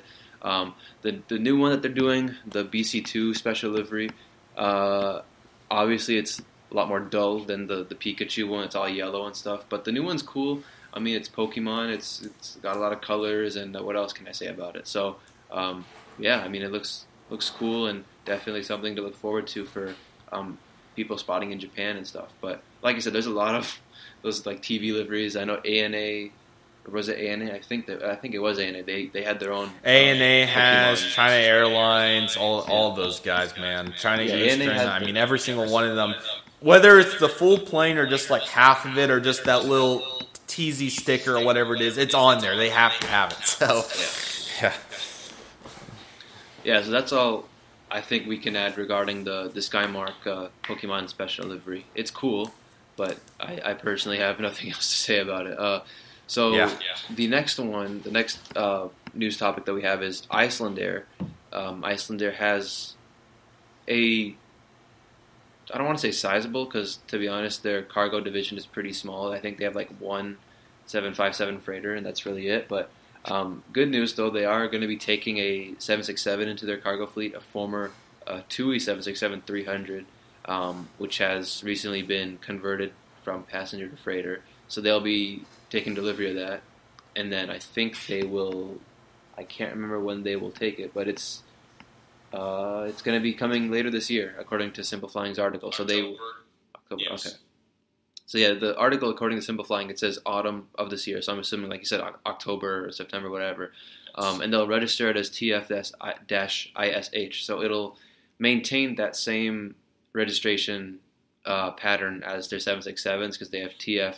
I think they have 3 or 4 passenger 767s. So they have TF, ISN, ISO, and ISP. I can't remember the fourth one, if there even is a fourth one, but it'll maintain that same TF-IS registration pattern, and then they'll get their second cargo aircraft. It's really cool. Icelandair has a really awesome livery. I don't know if they'll repaint it in the new livery or the current Icelandair cargo livery. That I'm not too sure about, but either way, it's good to see them getting a new plane, and I'm sure old livery, new livery, it's going to look great, because Icelandair has a really awesome livery. Especially the old one, I would prefer it to be the old livery, but that's one question that we don't know the answer to yet. So what do you have opinions regarding the Icelandair Cargo 76? Yeah, I think it's really cool. I'm really excited to see them developing even more aircraft in that ballpark. I'm really excited to see what's going to happen going forward, adding additional cargo aircraft to their fleet. I think it's really, really nice to see. And I'm really, really excited to see where Icelandair will take it. I think they have a great future going forward. And I'm really pleased to see their efforts and all their contributions to the cargo market, as it's making a lot of money, and I think they're going to continue to do a great job with that. Speaking of a great job, how about the new Star Wars livery on the Alaska Airlines Boeing 737-800, registered November 538 Alpha Sierra? This thing is really cool. So, of course, this came back from another Disney. This is another Disney deal, of course, as Star Wars is owned by Disney at this point. And, of course, this has the Lucasfilms and Yellowstone, the emblem on that, or not emblem, sorry, but that's kind of where it came down to from. But, of course, you got the Falcons on there, which is really, really cool. So, I think they did a really good job on it. I think it looks absolutely awesome. I'm not a huge Star Wars fan, but I know enough of the basics with the Falcons and everything to be able to tell what it is. And I mean, it looks really, really cool. I know I had some Lego sets when I was a kid that had all the Star Wars stuff and everything, so that's really cool. So it's really, really cool seeing another one. This time with Alaska, of course, we had the United Star Wars livery, which was the really big one, but I think this one's very notable as well. And then ANA and all these guys have had special Star Wars stuff as well with R2-D2 and all that fun stuff. So this is a really, really cool one. I think they did a great job. You don't see an all-black plane every day in terms of a livery, so really, really cool to see that, and I think they did a really good job with it. So I think it's a very nice livery, and I'm really, really glad to see Alaska continuing to get in on the Star Wars market. What do you have to say about that, AS? Yeah, so it's a really cool livery, as you said. Alaska's been rolling out a lot of cool special liveries lately. My favorite one is probably the Orca one. The livery. That one's very good. That one's beautiful, yeah. This one is cool. I'm also not too big on Star Wars. Again, I'm sure Citrus Aviation would have loved to do this because he knows a bit about Star Wars, but none of us do. Yes. Neither of us do. Just a little bit. But yeah, I like the Millennium Falcon on the tail near the back there. That's pretty cool. It's almost like they were planning this from the start. When United repainted their Star Wars livery, they just immediately went and unveiled this one. I think what is kind of cool is that this was the last plane to be repainted. I think this was the last one in the old livery in Alaska's fleet, and then they repainted it into this. So I'm not sure how long this livery is going to last, because I think it's promoting a new attraction or ride at Disneyland. That's what the livery kind of hints at. So not sure if it's a temporary thing or if it'll stick around for maybe a year or two, and then they'll repaint it to the new livery finally. But yeah, cool livery. It's like almost an exact replacement for the United one. Although the United one was obviously, in my opinion, a lot more interesting and cool. But everybody has their opinion. So moving on to FedEx, they took delivery of their first Cessna Sky Courier. If that's how you pronounce it. It's a new airplane developed by Cessna. Yes. It's basically, this is the Sky Courier, as the name implies. I guess it's made to serve the freighter market, but it does also have a passenger version with up to 19 passenger capacity. So I'm assuming this Sky Courier, I also have not looked into this because, FedEx is not really an airline that I know much about aside from their fleet. I don't really know what they're going to use these for, but I can only assume that they will use these small turboprop planes to serve the smaller communities, especially ones with shorter runways.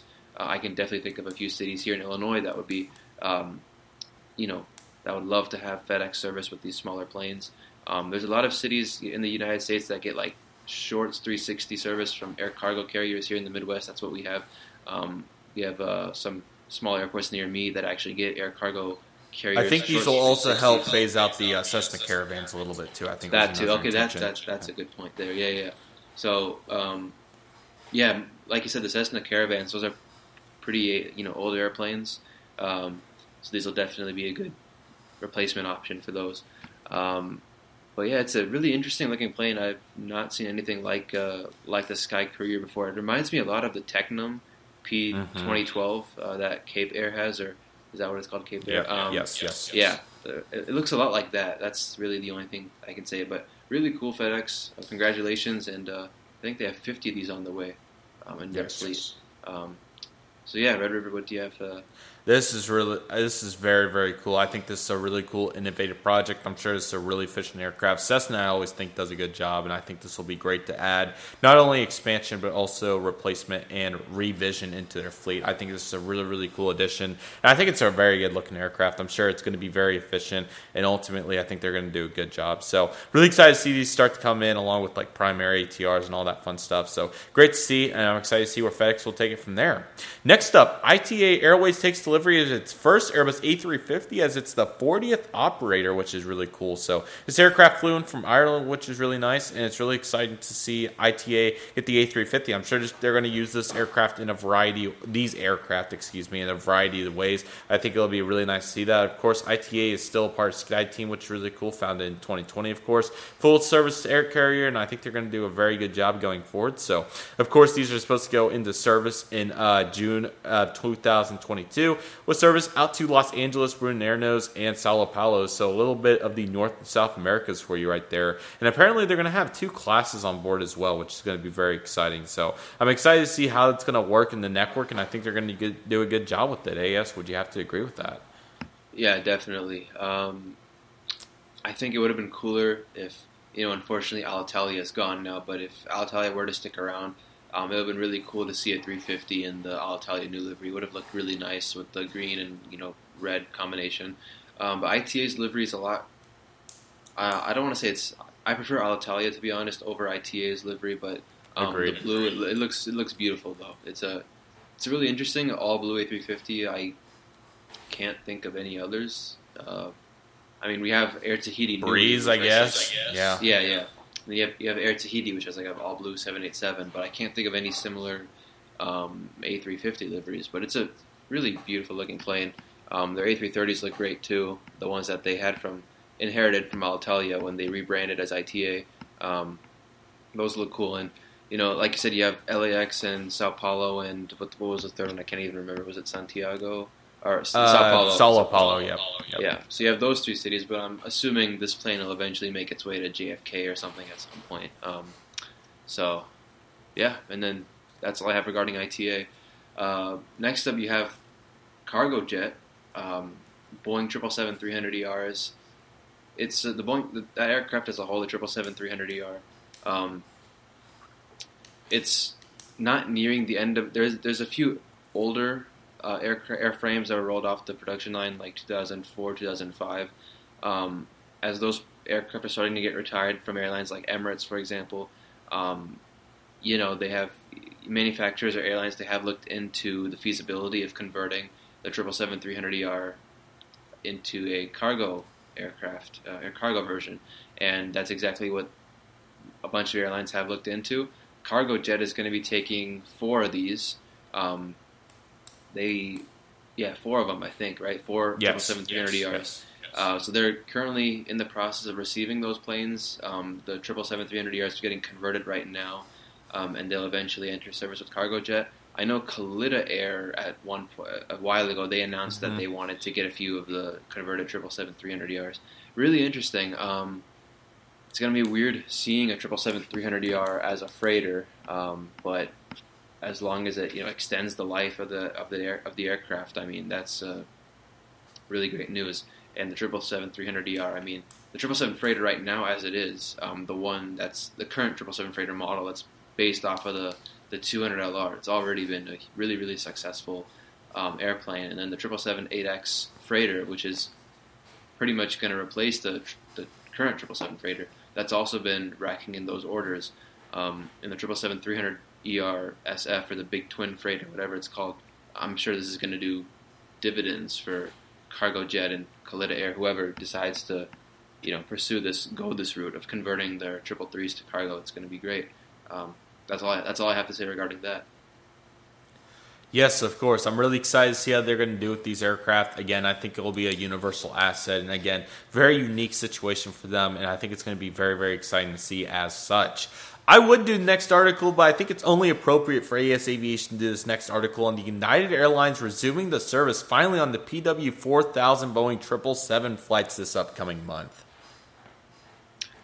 Right. So, for those that don't know, last year, February 2021, one of United's 777s, powered by the Pratt & Whitney 4000 engine, had experienced the engine failure, pretty catastrophic.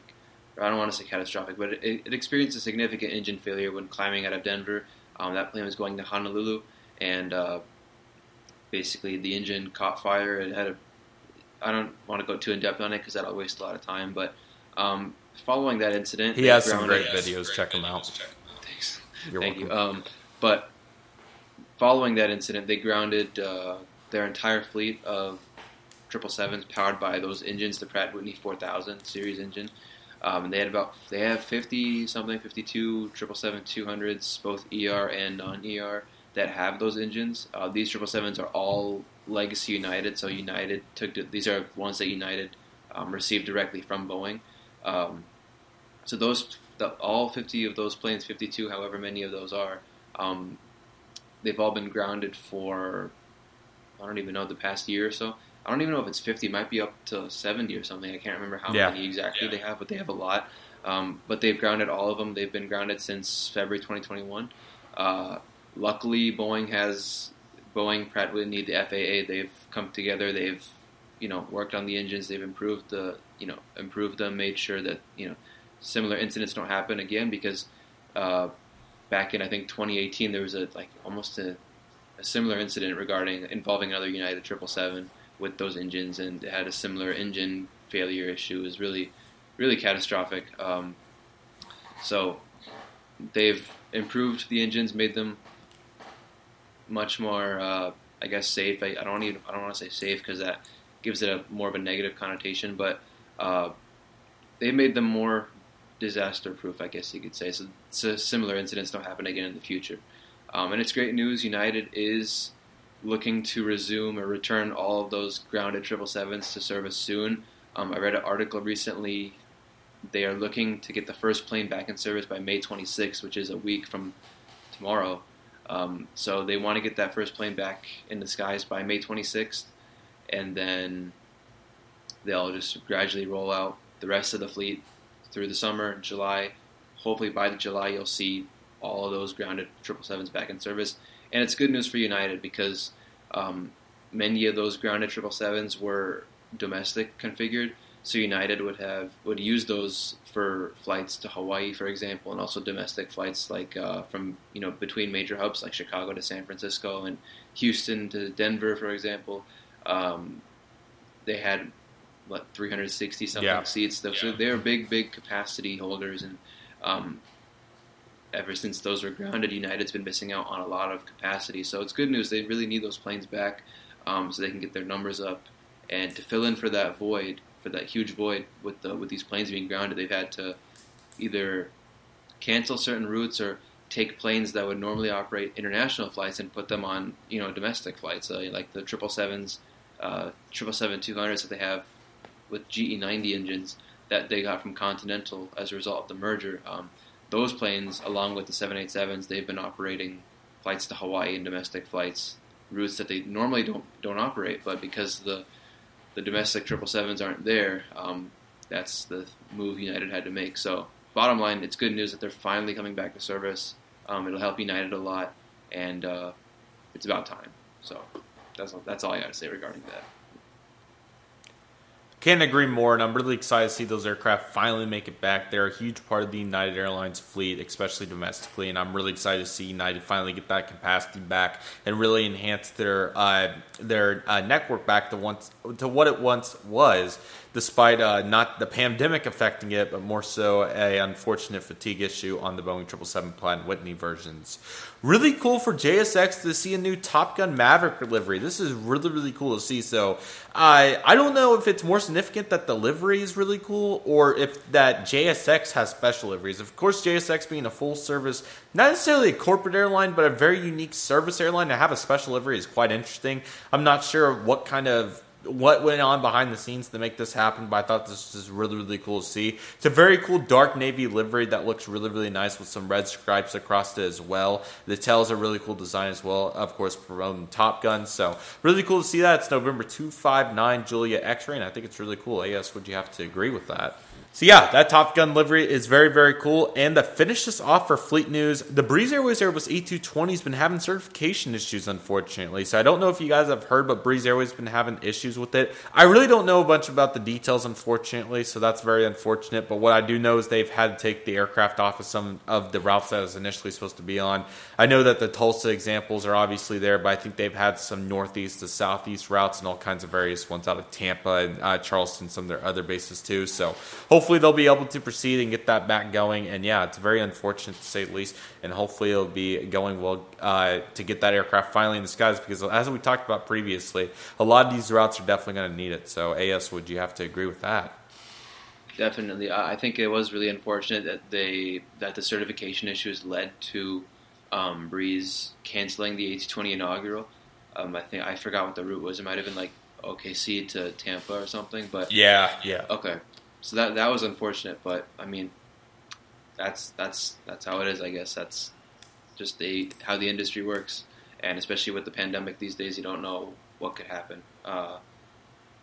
And so, yeah, that's really. I don't know. I don't have much background knowledge regarding the A220 issues, especially with Breeze, but that's it regarding that. And I guess that takes us into airline news, correct?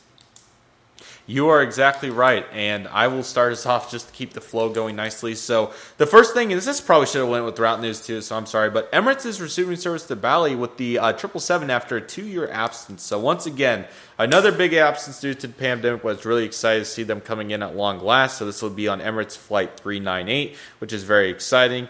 It's going to be really nice, so I'm excited to see the new route finally come back. Really, really good. Of course, it's been quite some time, so I don't know too much about this route. AS will probably know a little bit more than I will, but it's very exciting to see it, and I think it's going to be really nice to see this new route, not new route, but the route finally resume after a long extended absence. Yeah, and I totally agree. Bali's a really big, I guess you could say tourist destination in Southeast Asia, just like Phuket in Thailand. Bali, Indonesia is a really big spot for tourism and stuff like that. So it's good to see Emirates going back with the 777-300ER. I have the model right here. So I thought it would be perfect to bust it out there. So yeah, the new service has already started to Bali, and that's great. And I assume it'll remain on the 777 as it always has been. So great news. Summer travel is, especially for this summer, is going to be insane. I mean, we're seeing it in the U.S. A lot of demand and stuff.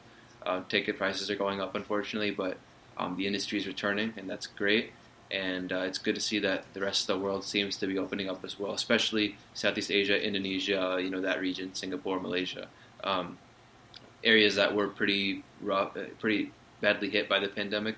It's good to see them also kind of recovering. Unfortunately, Hong Kong up there in the Far East is one of those. Hong Kong and Japan actually both are still kind of dealing with the struggles with the pandemic. So hopefully they can pull out some, get out of that. The struggles that they're facing soon. But it's good that most of the world is coming back, and we saw that here with Emirates. The next news that we have is still in the Southeast Asian region. It's involving Sri Lankan Airlines. They have some fleet modernization stuff going on here. Fleet, a really common theme with fleets in Southeast Asia, among the South Asian airlines. When I say that, I mean I want to focus specifically on the Indian subcontinent. So you have India and Pakistan and Bangladesh and Sri Lanka. These airlines, they love to lease planes because mainly it's obviously a lot cheaper than simply buying one. But Sri Lankan Airlines, they unfortunately have some airplanes in their fleet currently which are losing, whose leases have expired, and so they need some new airplanes coming into their fleet. And I think it's about time because I've heard a lot of, reviews regarding some of their planes, like their A330s, especially the A330-200s, which are like 20-something years old. I don't think those are leased, but a bunch of their fleet, I heard, is kind of aging, and replacing some of those planes would be really good. So I can't exactly remember how many planes, but I think, let me just briefly refer to the article, 12 replacement aircraft by 2025. So Simple Flying's article says that Sri Lankan is hoping to replace about 12 planes in their fleet with leased ones.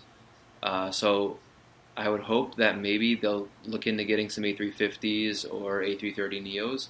I doubt they'll look into the 787 because their fleet is all Airbus, if I'm not wrong. It's A320s and A321s and A330s. So them sticking with Airbus is probably the most likely way it's going to go. So I think it's about time because, like I said, some of their A330s are over 20 years old, and they could definitely use some replacing, even though some of those aren't even leased, but I think it's about time.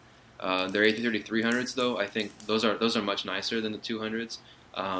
But then again, they are also showing signs of aging and stuff like that. So I hope they can pull it up, because Sri Lanka as a country recently has been going through a lot of economic struggles. So Sri Lanka modernizing their fleet is a really good thing to hear, and it's definitely something the airline should look into, because they are a really good airline. I've heard great things about them. It's just the hard product in some airplanes needs some work, and I think they can improve that with getting these new leased airplanes. So what are your thoughts about that, RRA? Yeah, I cannot agree more. I mean, it's really exciting to see the progression going here. And again, it's a very interesting sector. It's a very unique one with all these leases and everything, so it's kind of hard to keep up with it. But I think these 12 aircraft will be of huge benefit to their fleet, and I'll be really excited to see how they decide to implement it in the full details once we get there. So that is very, very exciting. What is not so exciting is somehow Ryanair left 14 passengers behind after a bus mishap. So a 7 hours training of these guys ended up happening after pretty much what happened was, I guess they were getting transported by bus. Of course, it's a common thing in Europe to have buses transporting from the terminal. And I guess that they unfortunately had to leave a few passengers because one of the buses wasn't ready. And somehow the flight ended up departing without them. So the fact that happens is incredible. So I guess there was some sort of QR code issue, which is very unfortunate. Yeah, I don't know if you could do like a second verification to make sure that this doesn't happen, but it appears to be this also wasn't the first time this happened, as it's happened several other times to Ryanair as well. So Ryanair's not only bad at landings, they're also bad, it appears to be, at leaving passengers stranded instead of getting on their flights. So at least they got a few vouchers and everything, but still, it's a head scratcher to me. So definitely very interesting, and I'll be eager to hear your thoughts, AS. So yeah, as you just said, if any airline was to leave its passengers behind, it would most definitely be Ryanair. That sounds like a really Ryanair thing. I don't know what else to say. That's really bizarre. And I'm glad that the passengers got some compensation, as you said, but knowing that it is Ryanair probably didn't help much at all. But hey, if that's what you get for paying €10 for a flight, you can't really complain much. I mean, the €10 flight is unheard of here in the U.S. for the most part. So that's interesting. Another thing that's interesting is LATAM Airlines, which is basically LAN and TAM Airlines when they merged a while back. Big superpower in South America in that area. They are going to be using drones to inspect the aircraft fuselages, and this is going to be, they're going to try this out at their maintenance or MRO facility in Brazil, in São Carlos. That's really cool, really innovative way to conduct aircraft inspections. I'm eager to see how this will compare to humans, to regular traditional inspections. Definitely innovative way to fly the drone around the aircraft and fly it up close and to inspect the fuselage. I think a big drawback to this is you have to train the people to operate the drones so the drone doesn't crash into the plane and cause even more damage. So that's one hurdle that could be one hurdle that could be added as a result of employing drones in aircraft fuselage inspections. But it's really innovative. They're the first airline to, I think, do this. I don't think any other airline has tried to use drones to inspect their planes. So it's really cool. And like I said, I'm eager to see how this will impact the aircraft maintenance world, and if other airlines will also use this tactic in the future. So, yeah, what are your thoughts on this? Yeah, I definitely think it's a great idea as well. I definitely think that maybe they should have a second, make sure that everything's done properly, because obviously with technology, you never know, something could slip up. So maybe a human inspection, just a real quick overview or big picture look maybe would be good. But I still think it's a very good idea, and I think it will be very efficient in helping, and I think it can be of huge benefit if done properly. Another very interesting topic for airline news is they put a new American Airlines CEO, Robert Islam, in the spotlight. And man, it's unfortunate to see this, in my opinion, because I feel like they're jumping a little too far into conclusions, because obviously we know what Doug Parker did to American. It's probably not even worth talking about at this point. It's been a broken record with how many times he's been criticized, but I guess rightfully so with all the issues he's had. But it seems like they're already jumping on top of Islam, despite only being with the airline. So yeah, nevertheless, it's very interesting to see what's going on here with Islam and American, but I'll be eager to see how they progress for sure. It's going to be very interesting and definitely something to note. AS, would you have to agree with that? For sure. As you said, with Doug Parker, when he was in control of American, he had a lot of controversial moves that are still in place today. And Robert Isom, when he took over, I don't think he has any plan on reversing those. But he has a lot to... I don't want to say he has a lot to make up for, because he's probably not going to change anything that Doug Parker did. But he has a big position to hold up, obviously, as CEO.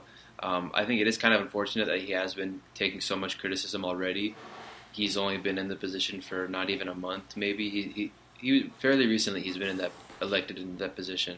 So it is unfortunate that he's already taking all that negative energy.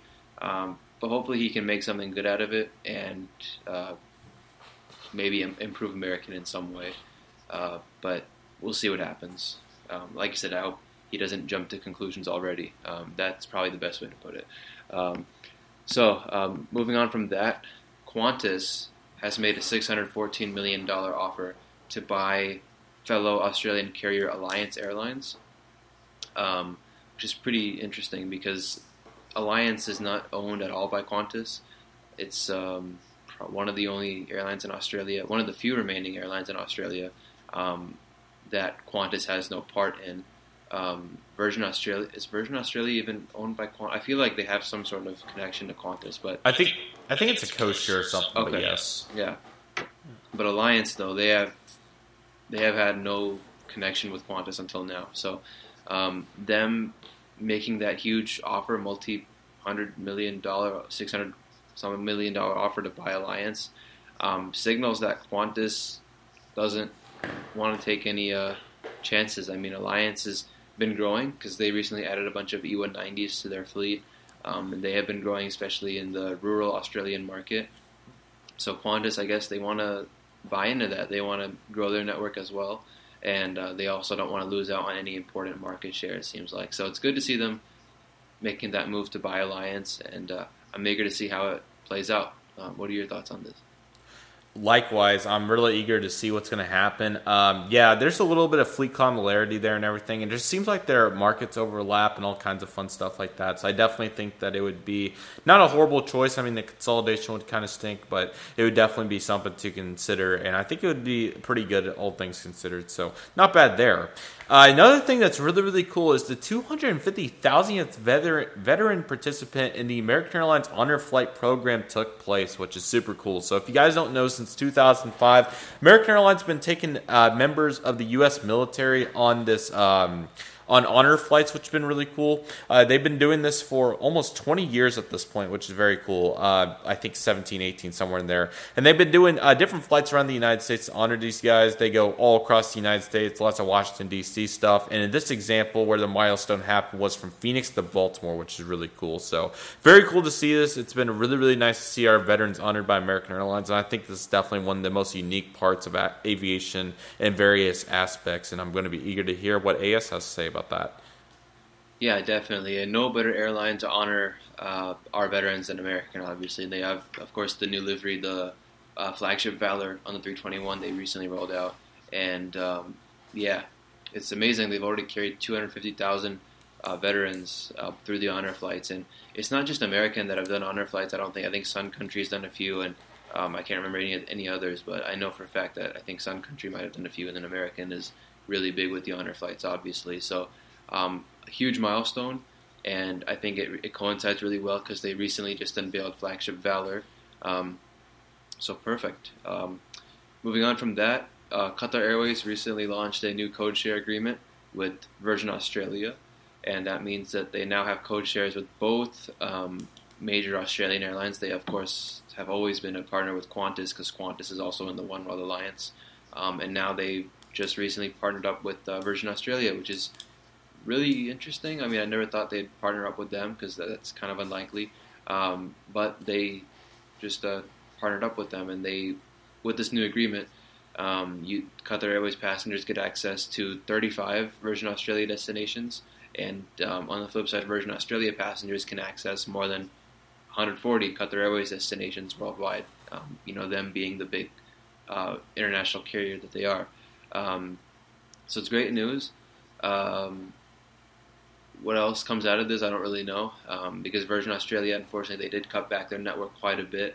I don't even think they have any more long-haul flights because all their 777s or something, they don't fly anymore. So all they have now is just 737s, and I don't even think they have the A330s anymore either. But good news, Qatar Airways expanding their reach. That's always a good thing. What more can I say about that? Completely agreed. I'm really excited to see what's going to go down there. I think it's really, really nice to see the co-share going down. I think it's going to be really nice to see hopefully some really good coincide action there, and hopefully some frequent flyer bases merging very, very well. One topic that we've talked about several times and we're going to continue to talk about is the Spirit Airlines Frontier Airlines proposal merger. They're going to be having a big event on that on June 10th to see what the next steps are going to be, and it's going to be very interesting to see how that goes down. So obviously there's going to be a lot of things that are going to have to go right for this to happen. Of course, the Department of Judges is going to have to be a big part in making it happen. Of course, the JetBlue offer got declined, so hopefully the Frontier deal. There's two ways to look at it for sure, as we talked about, but I'm going to be very eager to see what happened. Both airlines reported losses in Q1 of 2022 for JetBlue, or sorry, Spirit and Frontier. Spirit at $194 million and Frontier at $121 million. So it's going to be very interesting to see what happens. I hope to see good go down no matter what, and it's going to be very interesting to see what happens going into a potential merger. Would you have to agree with that, AS? Yeah, so Spirit and Frontier, really an unlikely combination when I first heard about the two airlines planning to merge. It kind of sucks. I really don't want to see one of them go, because it is nice to nice to have both Spirit and Frontier, but it is crazy that it looks like that this proposal might be going through, and like you said, it all depends on the DOJ approving it. But if it really comes into fruition, it'll be crazy to see two big, ultra low cost players in the U.S. combine to form one big airline. And if Spirit does end up taking over Frontier, it'll be definitely something to behold. One of the really big aviation historical moments of not only just the year, but in recent history. It's going to be a huge, huge takeover and a huge topic as a whole. And moving more into talking more about low-cost airlines, one of the more popular ones, obviously Southwest, is going to be spending $2 billion to upgrade its passenger experience. Really, it's nothing much. I mean, all they're doing is, actually, considering it is Southwest, I guess it is pretty big, but they will be adding in-seat power outlets across their entire fleet, and that's going to set them back $2 billion, which is quite a lot. But for an airline like Southwest, who already have so much love, no pun intended, I mean, that's cool. Yes. For an airline like them, who have so much positive reviews, and just everybody loves Southwest. I mean, who doesn't love Southwest? To have all that positive stuff going for them, this will just make the passenger experience a lot better. They already have in-flight Wi-Fi, free in-flight entertainment. They have obviously free drinks, snack service, and some really, really good, comfortable seats. And it's really good that they're finally adding power outlets and power ports into their seats. One might ask, why didn't they do this earlier? But at least they're doing it now, which is good. And what more can I say about that? I completely agree, and I'm really excited to see Southwest innovating. They're really making the customer experience really good, and it's just so impressive for such a unique business model to see how far they're innovating, and I'm so excited to see where they're going to come. I mean, that's crazy. Just one type of aircraft to make such a universal market and going to so many cities across the United States. It is super, super cool. Really excited for what Southwest future holds. Sorry about that, guys. Let's give battery number 3 a try. Nevertheless, very exciting to see Aer Lingus resuming nonstop flights to Los Angeles. It was suspended due to the pandemic. Can't believe that it took so long to come back, but it's really exciting to finally see it come back. I can't believe it's been so long, because they resumed San Francisco February 25th and the various routes last year. So really wondering why it took so long, but it's finally back, which is really exciting. Seattle will also be coming back on July 7th, which will be really nice. And it's really cool to see that they're going to be making a full playlist for the flight, so you can listen to a full playlist during the flight to honor the return. So really excited to see that return. I think it's going to be absolutely awesome. AS, any thoughts on that? So yeah, LAX to Dublin, finally it's back. It's great to see it back. And really nothing else to say. It's good that, like we've mentioned earlier in this episode, travel is coming back, international travel especially. We saw with Emirates going to Bali and, WestJet going to Rome. More and more people are returning to international flying, and it definitely is in play here with Aer Lingus coming back to Los Angeles. Great news. And all the best for Aer Lingus for their new service to LAX, not new service, but resumed service to LAX. Next topic that we have here is the Indian low-cost giant, Indigo. Interestingly enough, they are launching a code-share agreement with Air France KLM Group, which is really interesting because they don't really have much overlap, Indigo and the Air France KLM Group. The only overlap that I can really think of is those airlines like Air France and KLM on their flights into Indian cities like Delhi and Mumbai. They can have some connections going on with Indigo flights to other cities within India. So it's cool because with this code share agreement, you can basically buy tickets on Air France or KLM flights through Indigo's website, and likewise you can buy tickets on Indigo through Air France or KLM. So, like I mentioned earlier, I think the best way that this agreement is going to work out is that, if you want to fly to a smaller Indian city like Chennai, for example, or even smaller, let's say, I don't know, what's a smaller city in India, like not even a small city, like a different city that these airlines don't fly to, like on West Coast, that's not even West Coast, but in the east of India, like Calcutta or Kolkata. Air France, KLM don't even fly there. So if you want to fly Indigo from Delhi or something to that city, or to Chennai or Kochi or something like that, you can book that ticket through KLM, fly KLM from Amsterdam to Mumbai, and then Indigo connect from Mumbai to Kochi or something else, some other Indian city. It's midnight, so I can't remember any other cities, but it's good. Indigo's a monster. They have a huge. They are India's biggest airline, and it's cool that they're expanding their reach all the way to Europe. I think they were actually planning flights to Europe with their A321neos. I don't know if that ever materialized or if that's ever going to start, but it's cool. It's cool news. So, Red River, what do you have to say about that? Yes, of course. Really excited to see this going down. I think it's going to be really, really cool. Yes, the code share is going to be really nice, and it's going to be an easy way for them to connect on. I think all these partnership agreements are going to be really beneficial for all the airlines involved. I'm really excited to see where it's going to progress going forward. Alrighty, everybody, so that will do it for our airline news, and now we'll transition it into industry news. As you guys may or may not know, AS Aviation is a huge aviation enthusiast, as you guys have been able to tell throughout this episode. But AS Aviation has a lot of amazing ties to Pakistan. As you guys may or may not know, AS Aviation has some family in Pakistan. Pakistan aviation has been a huge part of his life over the last probably 2 decades at this point. He's really enjoyed learning about it and has taught us so much throughout his YouTube channel and all the information that he's gathered, which is really, really awesome. He's made several phenomenal trip reports going out that way and several great model airports, including Karachi and Pakistan, But it's been really, really cool to hear about all the knowledge on Pakistan aviation. And AS Aviation is kind enough to give you guys the rundown on Pakistan aviation and kind of what's been going on as of late with Pakistan aviation. So with all that being said, I would like to hand it off to AS Aviation to give us a rundown on Pakistan aviation in the field as a whole. Yeah, thanks so much. Really, it's really cool to be talking about this, especially on this podcast. Because I think this is a topic that not many people touch on, so I'm really happy to be talking about it today. So Pakistan is actually, for those who don't know, it's the 5th biggest country in the world by population. It's like over 230 something million people live there. But unfortunately, the air travel market there is historically not been really good. It's developing. Lately, it's been developing much faster than it has in previously.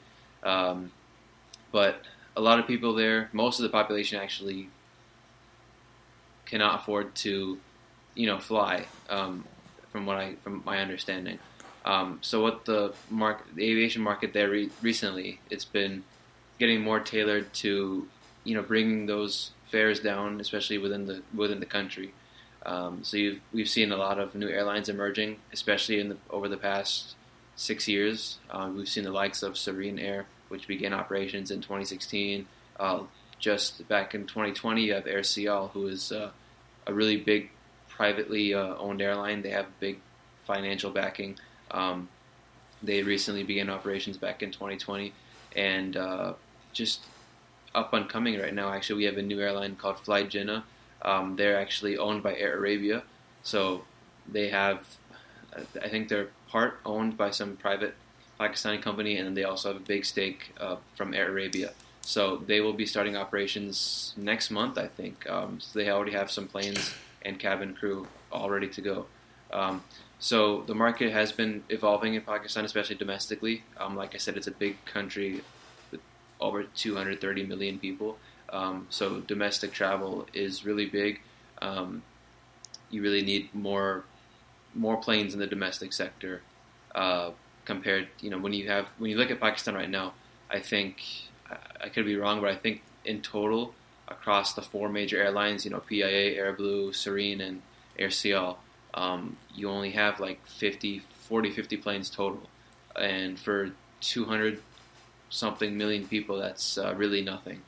You compare that to a country like Turkey, who has a fraction of that number in terms of population, and you look at the amount of airplanes they have, Turkish Airlines and Pegasus Airlines and Anadolu Jet, whatever airlines they have over in Turkey. Turkish Airlines, just even looking at Turkish Airlines, that's a huge airline. And Turkey is significantly smaller in terms of overall population.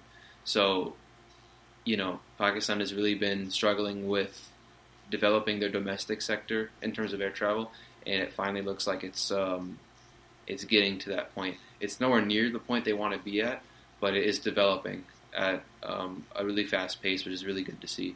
The real question is, are the airports ready for that increase in traffic? A lot of the airports are kind of outdated. Like Karachi, especially, has when you look at the population Karachi has, it's a pretty small airport. I mean, the domestic terminal there only has like 7 something gates, and that's not much at all. And that kind of speaks. That's exactly how the entire aviation market is there. It's too small for the clientele that it's serving. So I hope they can renovate or make some improvements, like the new Islamabad airport that opened up back in 2018. That's a great facility, and even that might be too small when you look at the domestic side. But yeah, the industry's evolving. It's good. It needs to evolve a little more.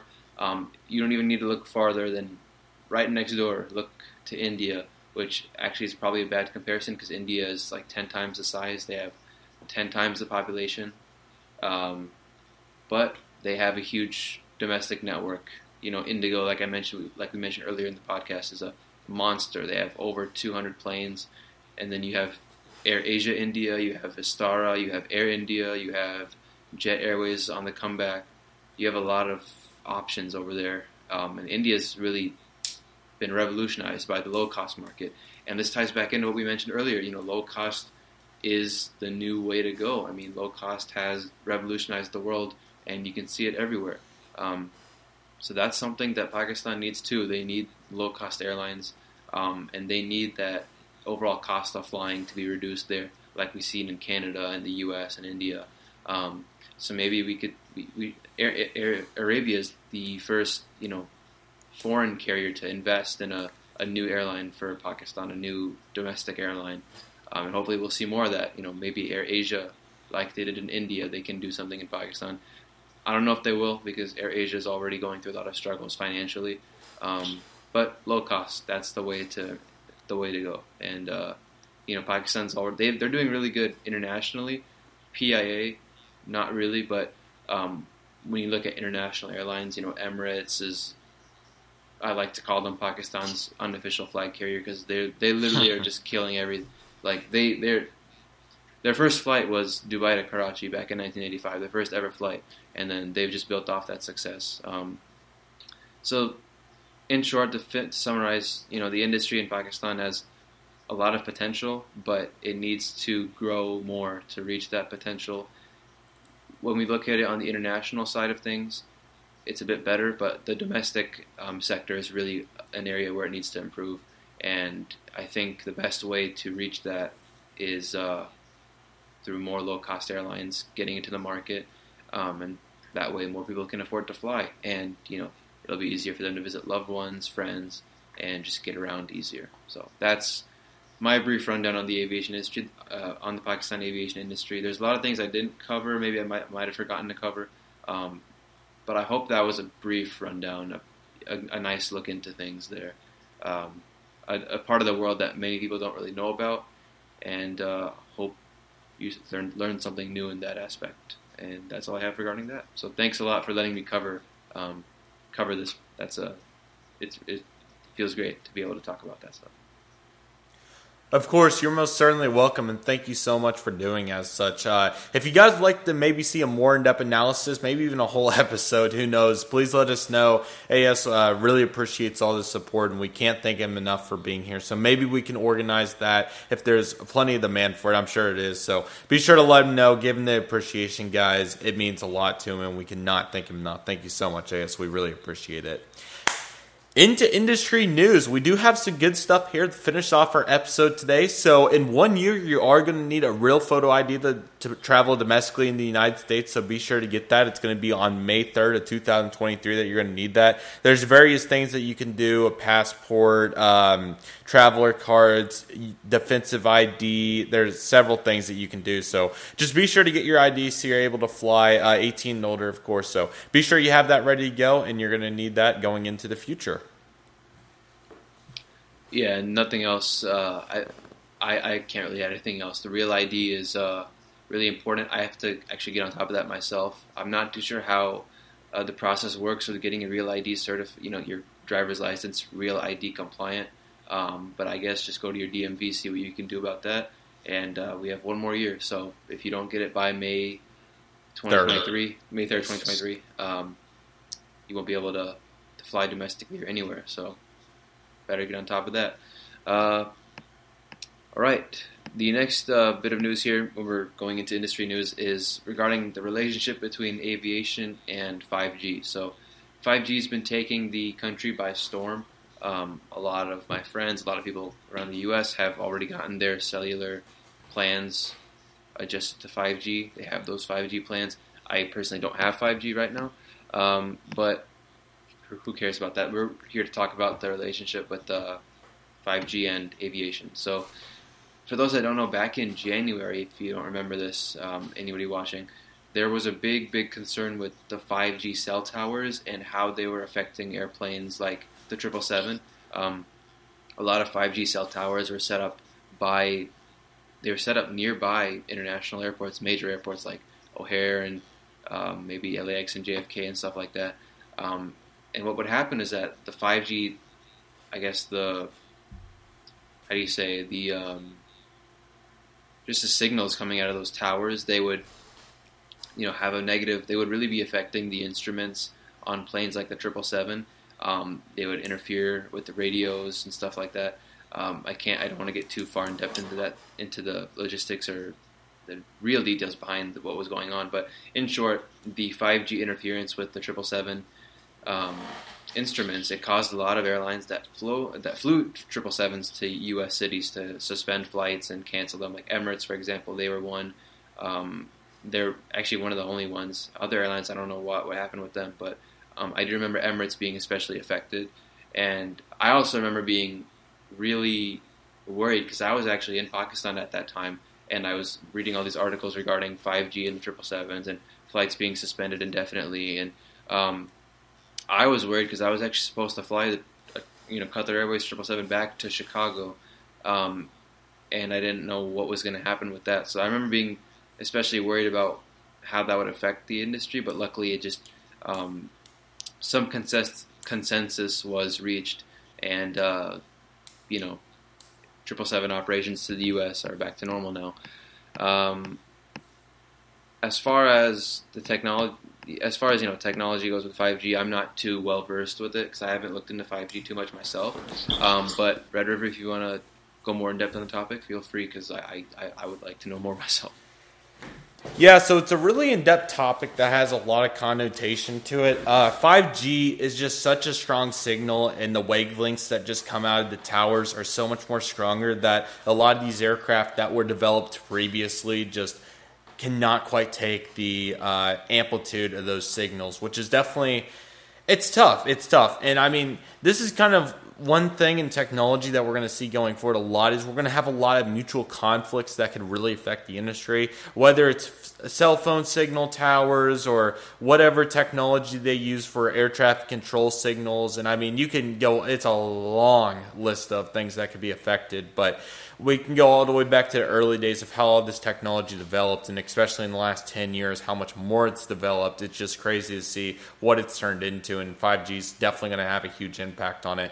I mean, it's just crazy as a student pilot to see NOTAMs about 5G signals on the darn Stillwater Regional Airport NOTAMs list, which is just insane. It's a cell phone signal. Why would that be a notice to airmen? I mean, it's just...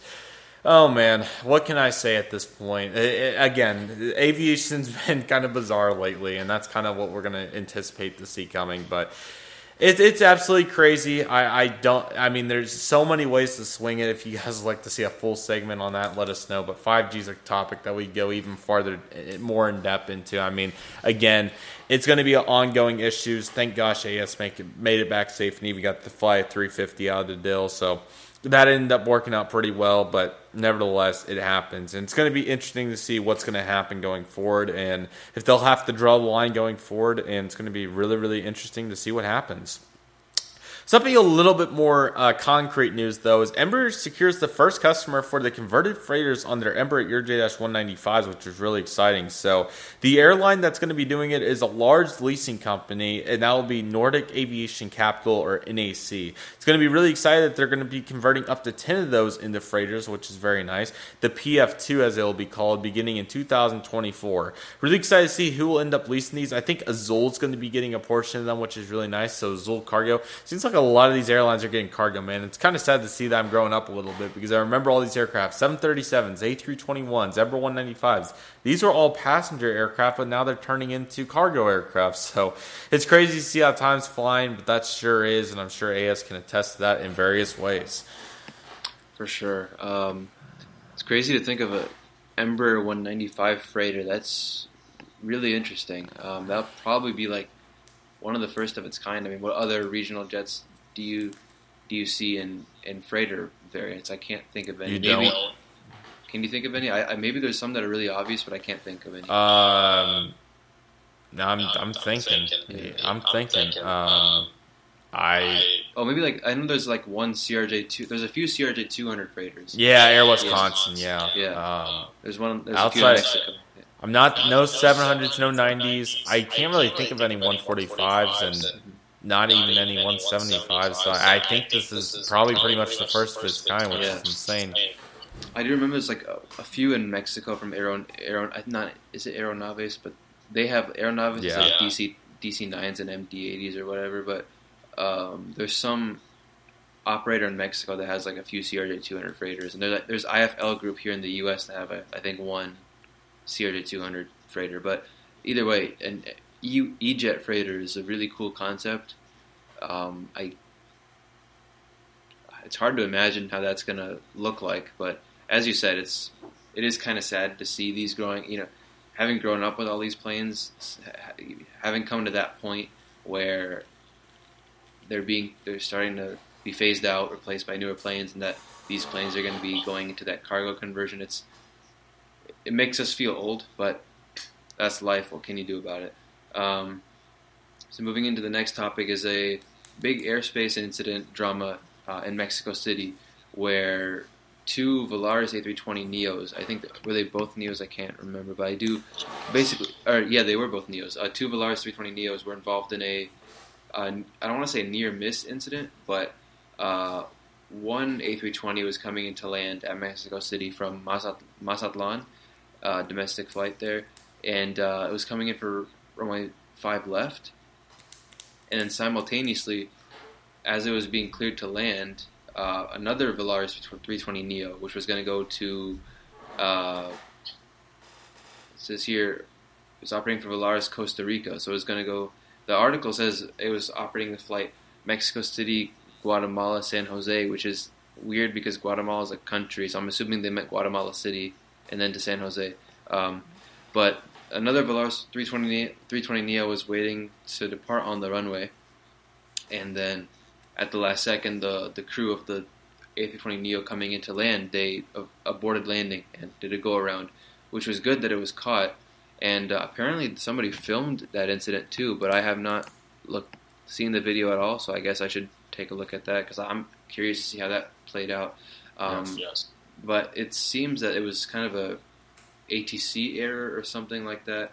Definitely interesting. We've seen a lot of these near misses happen, not in the exact same way, but in similar ways. Like I think, certain ATC issues, like an Air Canada A320, I think landed on a taxiway at San Francisco a few years back, or was about to land on a I can't remember what exactly, but bottom line, interesting incident. And Red River, I'd love to hear your thoughts regarding this one as well. Yeah, it's absolutely insane to see what's going on, man. I mean, it really doesn't help, obviously, as they've been having a lot of issues with the airspace as a whole, and now just to add this on top of it's insane. I mean,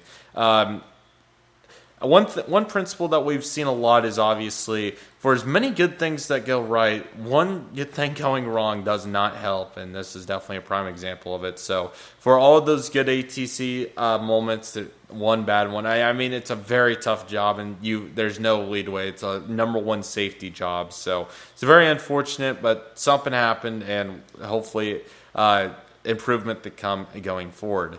A United Express CRJ200 stops on the grass after a Houston runway incursion, which is very unfortunate. So it was carrying 13 passengers coming in from Victoria, Texas on a short flight right there. And I guess there was just some sort of steering issue that caused the aircraft to not be able to steer off, and it just came to a stop in the grass. And just 13 passengers, so a very light load for the 50 CRJ200, of course. Registration on that aircraft was November 965 Sierra Whiskey, which was a 2003 built SkyWest CRJ200. This aircraft had 42,241 hours on it and 35,876 cycles, with the average stay length, so the average flight time was 1 hour and 11 minutes. So pretty solid stuff right there, and glad to see everybody okay, but definitely another very interesting event to say the least, as I'm sure AS would agree to that. For sure, this is like one of the only incidents I've heard of regarding a United CRJ200 doing sliding off the runway or doing a runway excursion. Because normally, as we all know, it's always been Envoy Air, CRJ145 sliding off the runway in however way they can. But it's good. Nobody was injured or severely injured on this flight, and the damage doesn't seem too catastrophic. I mean, what do I know? I don't know much, but it doesn't seem like the plane will get written off. I'm sure it'll be returned back to service soon. So that it's good that it wasn't super serious, but then again, still pretty unfortunate that happened in the first place. As we approach the end of the episode, another topic that we have to cover here, really relevant to today. Europe will be soon dropping its mask mandate for air travel. Some countries, I know for a fact Sweden, I think it was Sweden, a while ago, they actually dropped their mandate for certain flights or domestic flights within Sweden. Sweden or Norway, somewhere in Scandinavia, they dropped the mandate for flights within the country, which they're one of the first countries to do that actually. But now the European Union, they recently announced that wearing face masks will no longer be mandatory in European airports and on flights within Europe from next week, or from whenever this article was published, so 6 days ago. So maybe already by now the mask mandate has been dropped, so you don't have to wear masks in European airports and stuff. Which, I mean, you can look at it both ways. I mean, number one, it shows that the world is returning normal, because here in the U.S. we also had our mask mandate removed earlier in this month. And it was kind of weird to see that, traveling recently. So it's good to see stuff returning to normal, but at the same time, people have their own opinions regarding the pandemic, and cases have been going up more recently. They have been increasing lately. So, a big question is, will the mandates stick, or will they be reinstated? Who knows? But what are your thoughts regarding that? Yeah, it's a very interesting topic for sure. I guess just kind of domino effect. U.S. lets theirs go, Europe lets theirs go, and I'm sure we're going to see more to come as well. Yeah, like you said, cases are slightly rising, which is a little worrisome, and it's going to be interesting with the summer, of course. I don't expect many precautions to be took throughout the various countries. So I think personally it's kind of one of those own deals that everybody suffers no matter what. So any person can take a precaution, but pretty much you have the other side of the spectrum where other people will not. And as a result of that, you're going to see everybody facing the consequence as not being able to do stuff or whatever you want to do. So not literally speaking, but kind of figuratively speaking, of course, that kind of is a big picture effect. So again, it's one of those deals. I think we're definitely making progress, but I still don't think we're out of the woods yet. But again, everybody has their own opinions on it. And I just hope for progression. I kind of want to get back to where we were. I think everybody's kind of in that ballpark trying to get back to where we were. So it's going to be interesting going forward, but definitely something to keep an eye on for sure.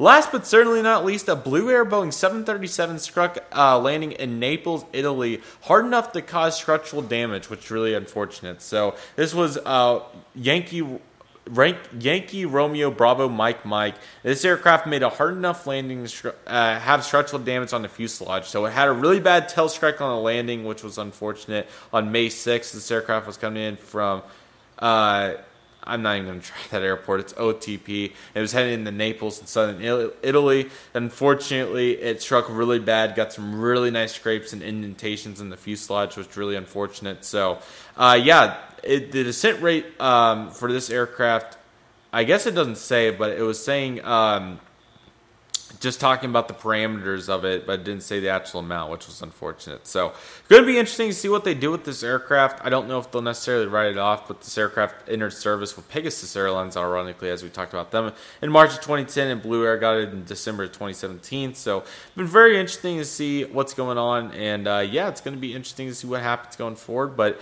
very unfortunate to see that 737 get some structural damages. I'm sure AS would agree to that.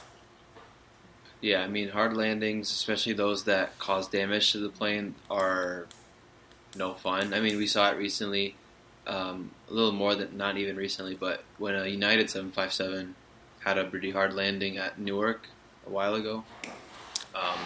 It landed so hard that the nose gear got really damaged. There's like a big crack in the, I don't want to say crack, but the nose gear got especially damaged when that plane landed at Newark a while ago, and that airplane ended up being scrapped.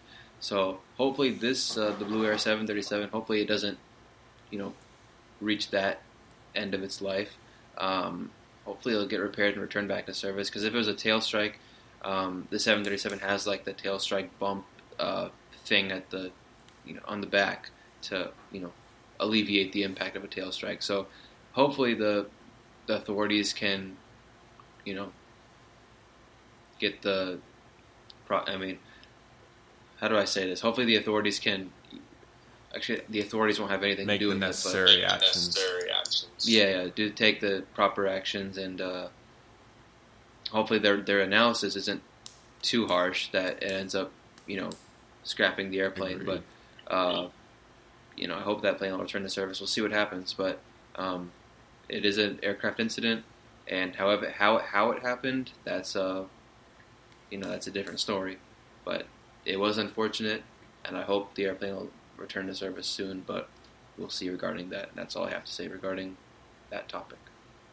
To me as well, and that's all she wrote for industry news and the full news for today's episode of the V1 Rotate podcast. This was a long episode, so thank you guys so much for watching, and I cannot thank AS Aviation enough for making this happen. His complimentary discussion was very much appreciated today, and I can't thank him enough. There was so much good knowledge in here, and I really, really appreciate it. AS, thank you so much, man. I cannot thank you enough, and I just want to give you some time to say a few things, because I just cannot thank you enough, and it really means a lot to me in Citrus. Thank you so much, man.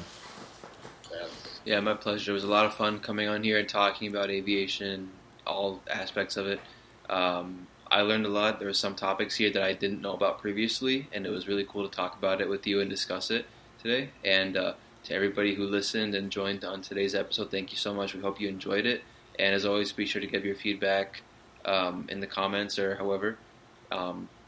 We all love feedback, and we all love to look for ways to improve the content. It was amazing. It was my first time ever being on a podcast, because I'm not too familiar with how these work.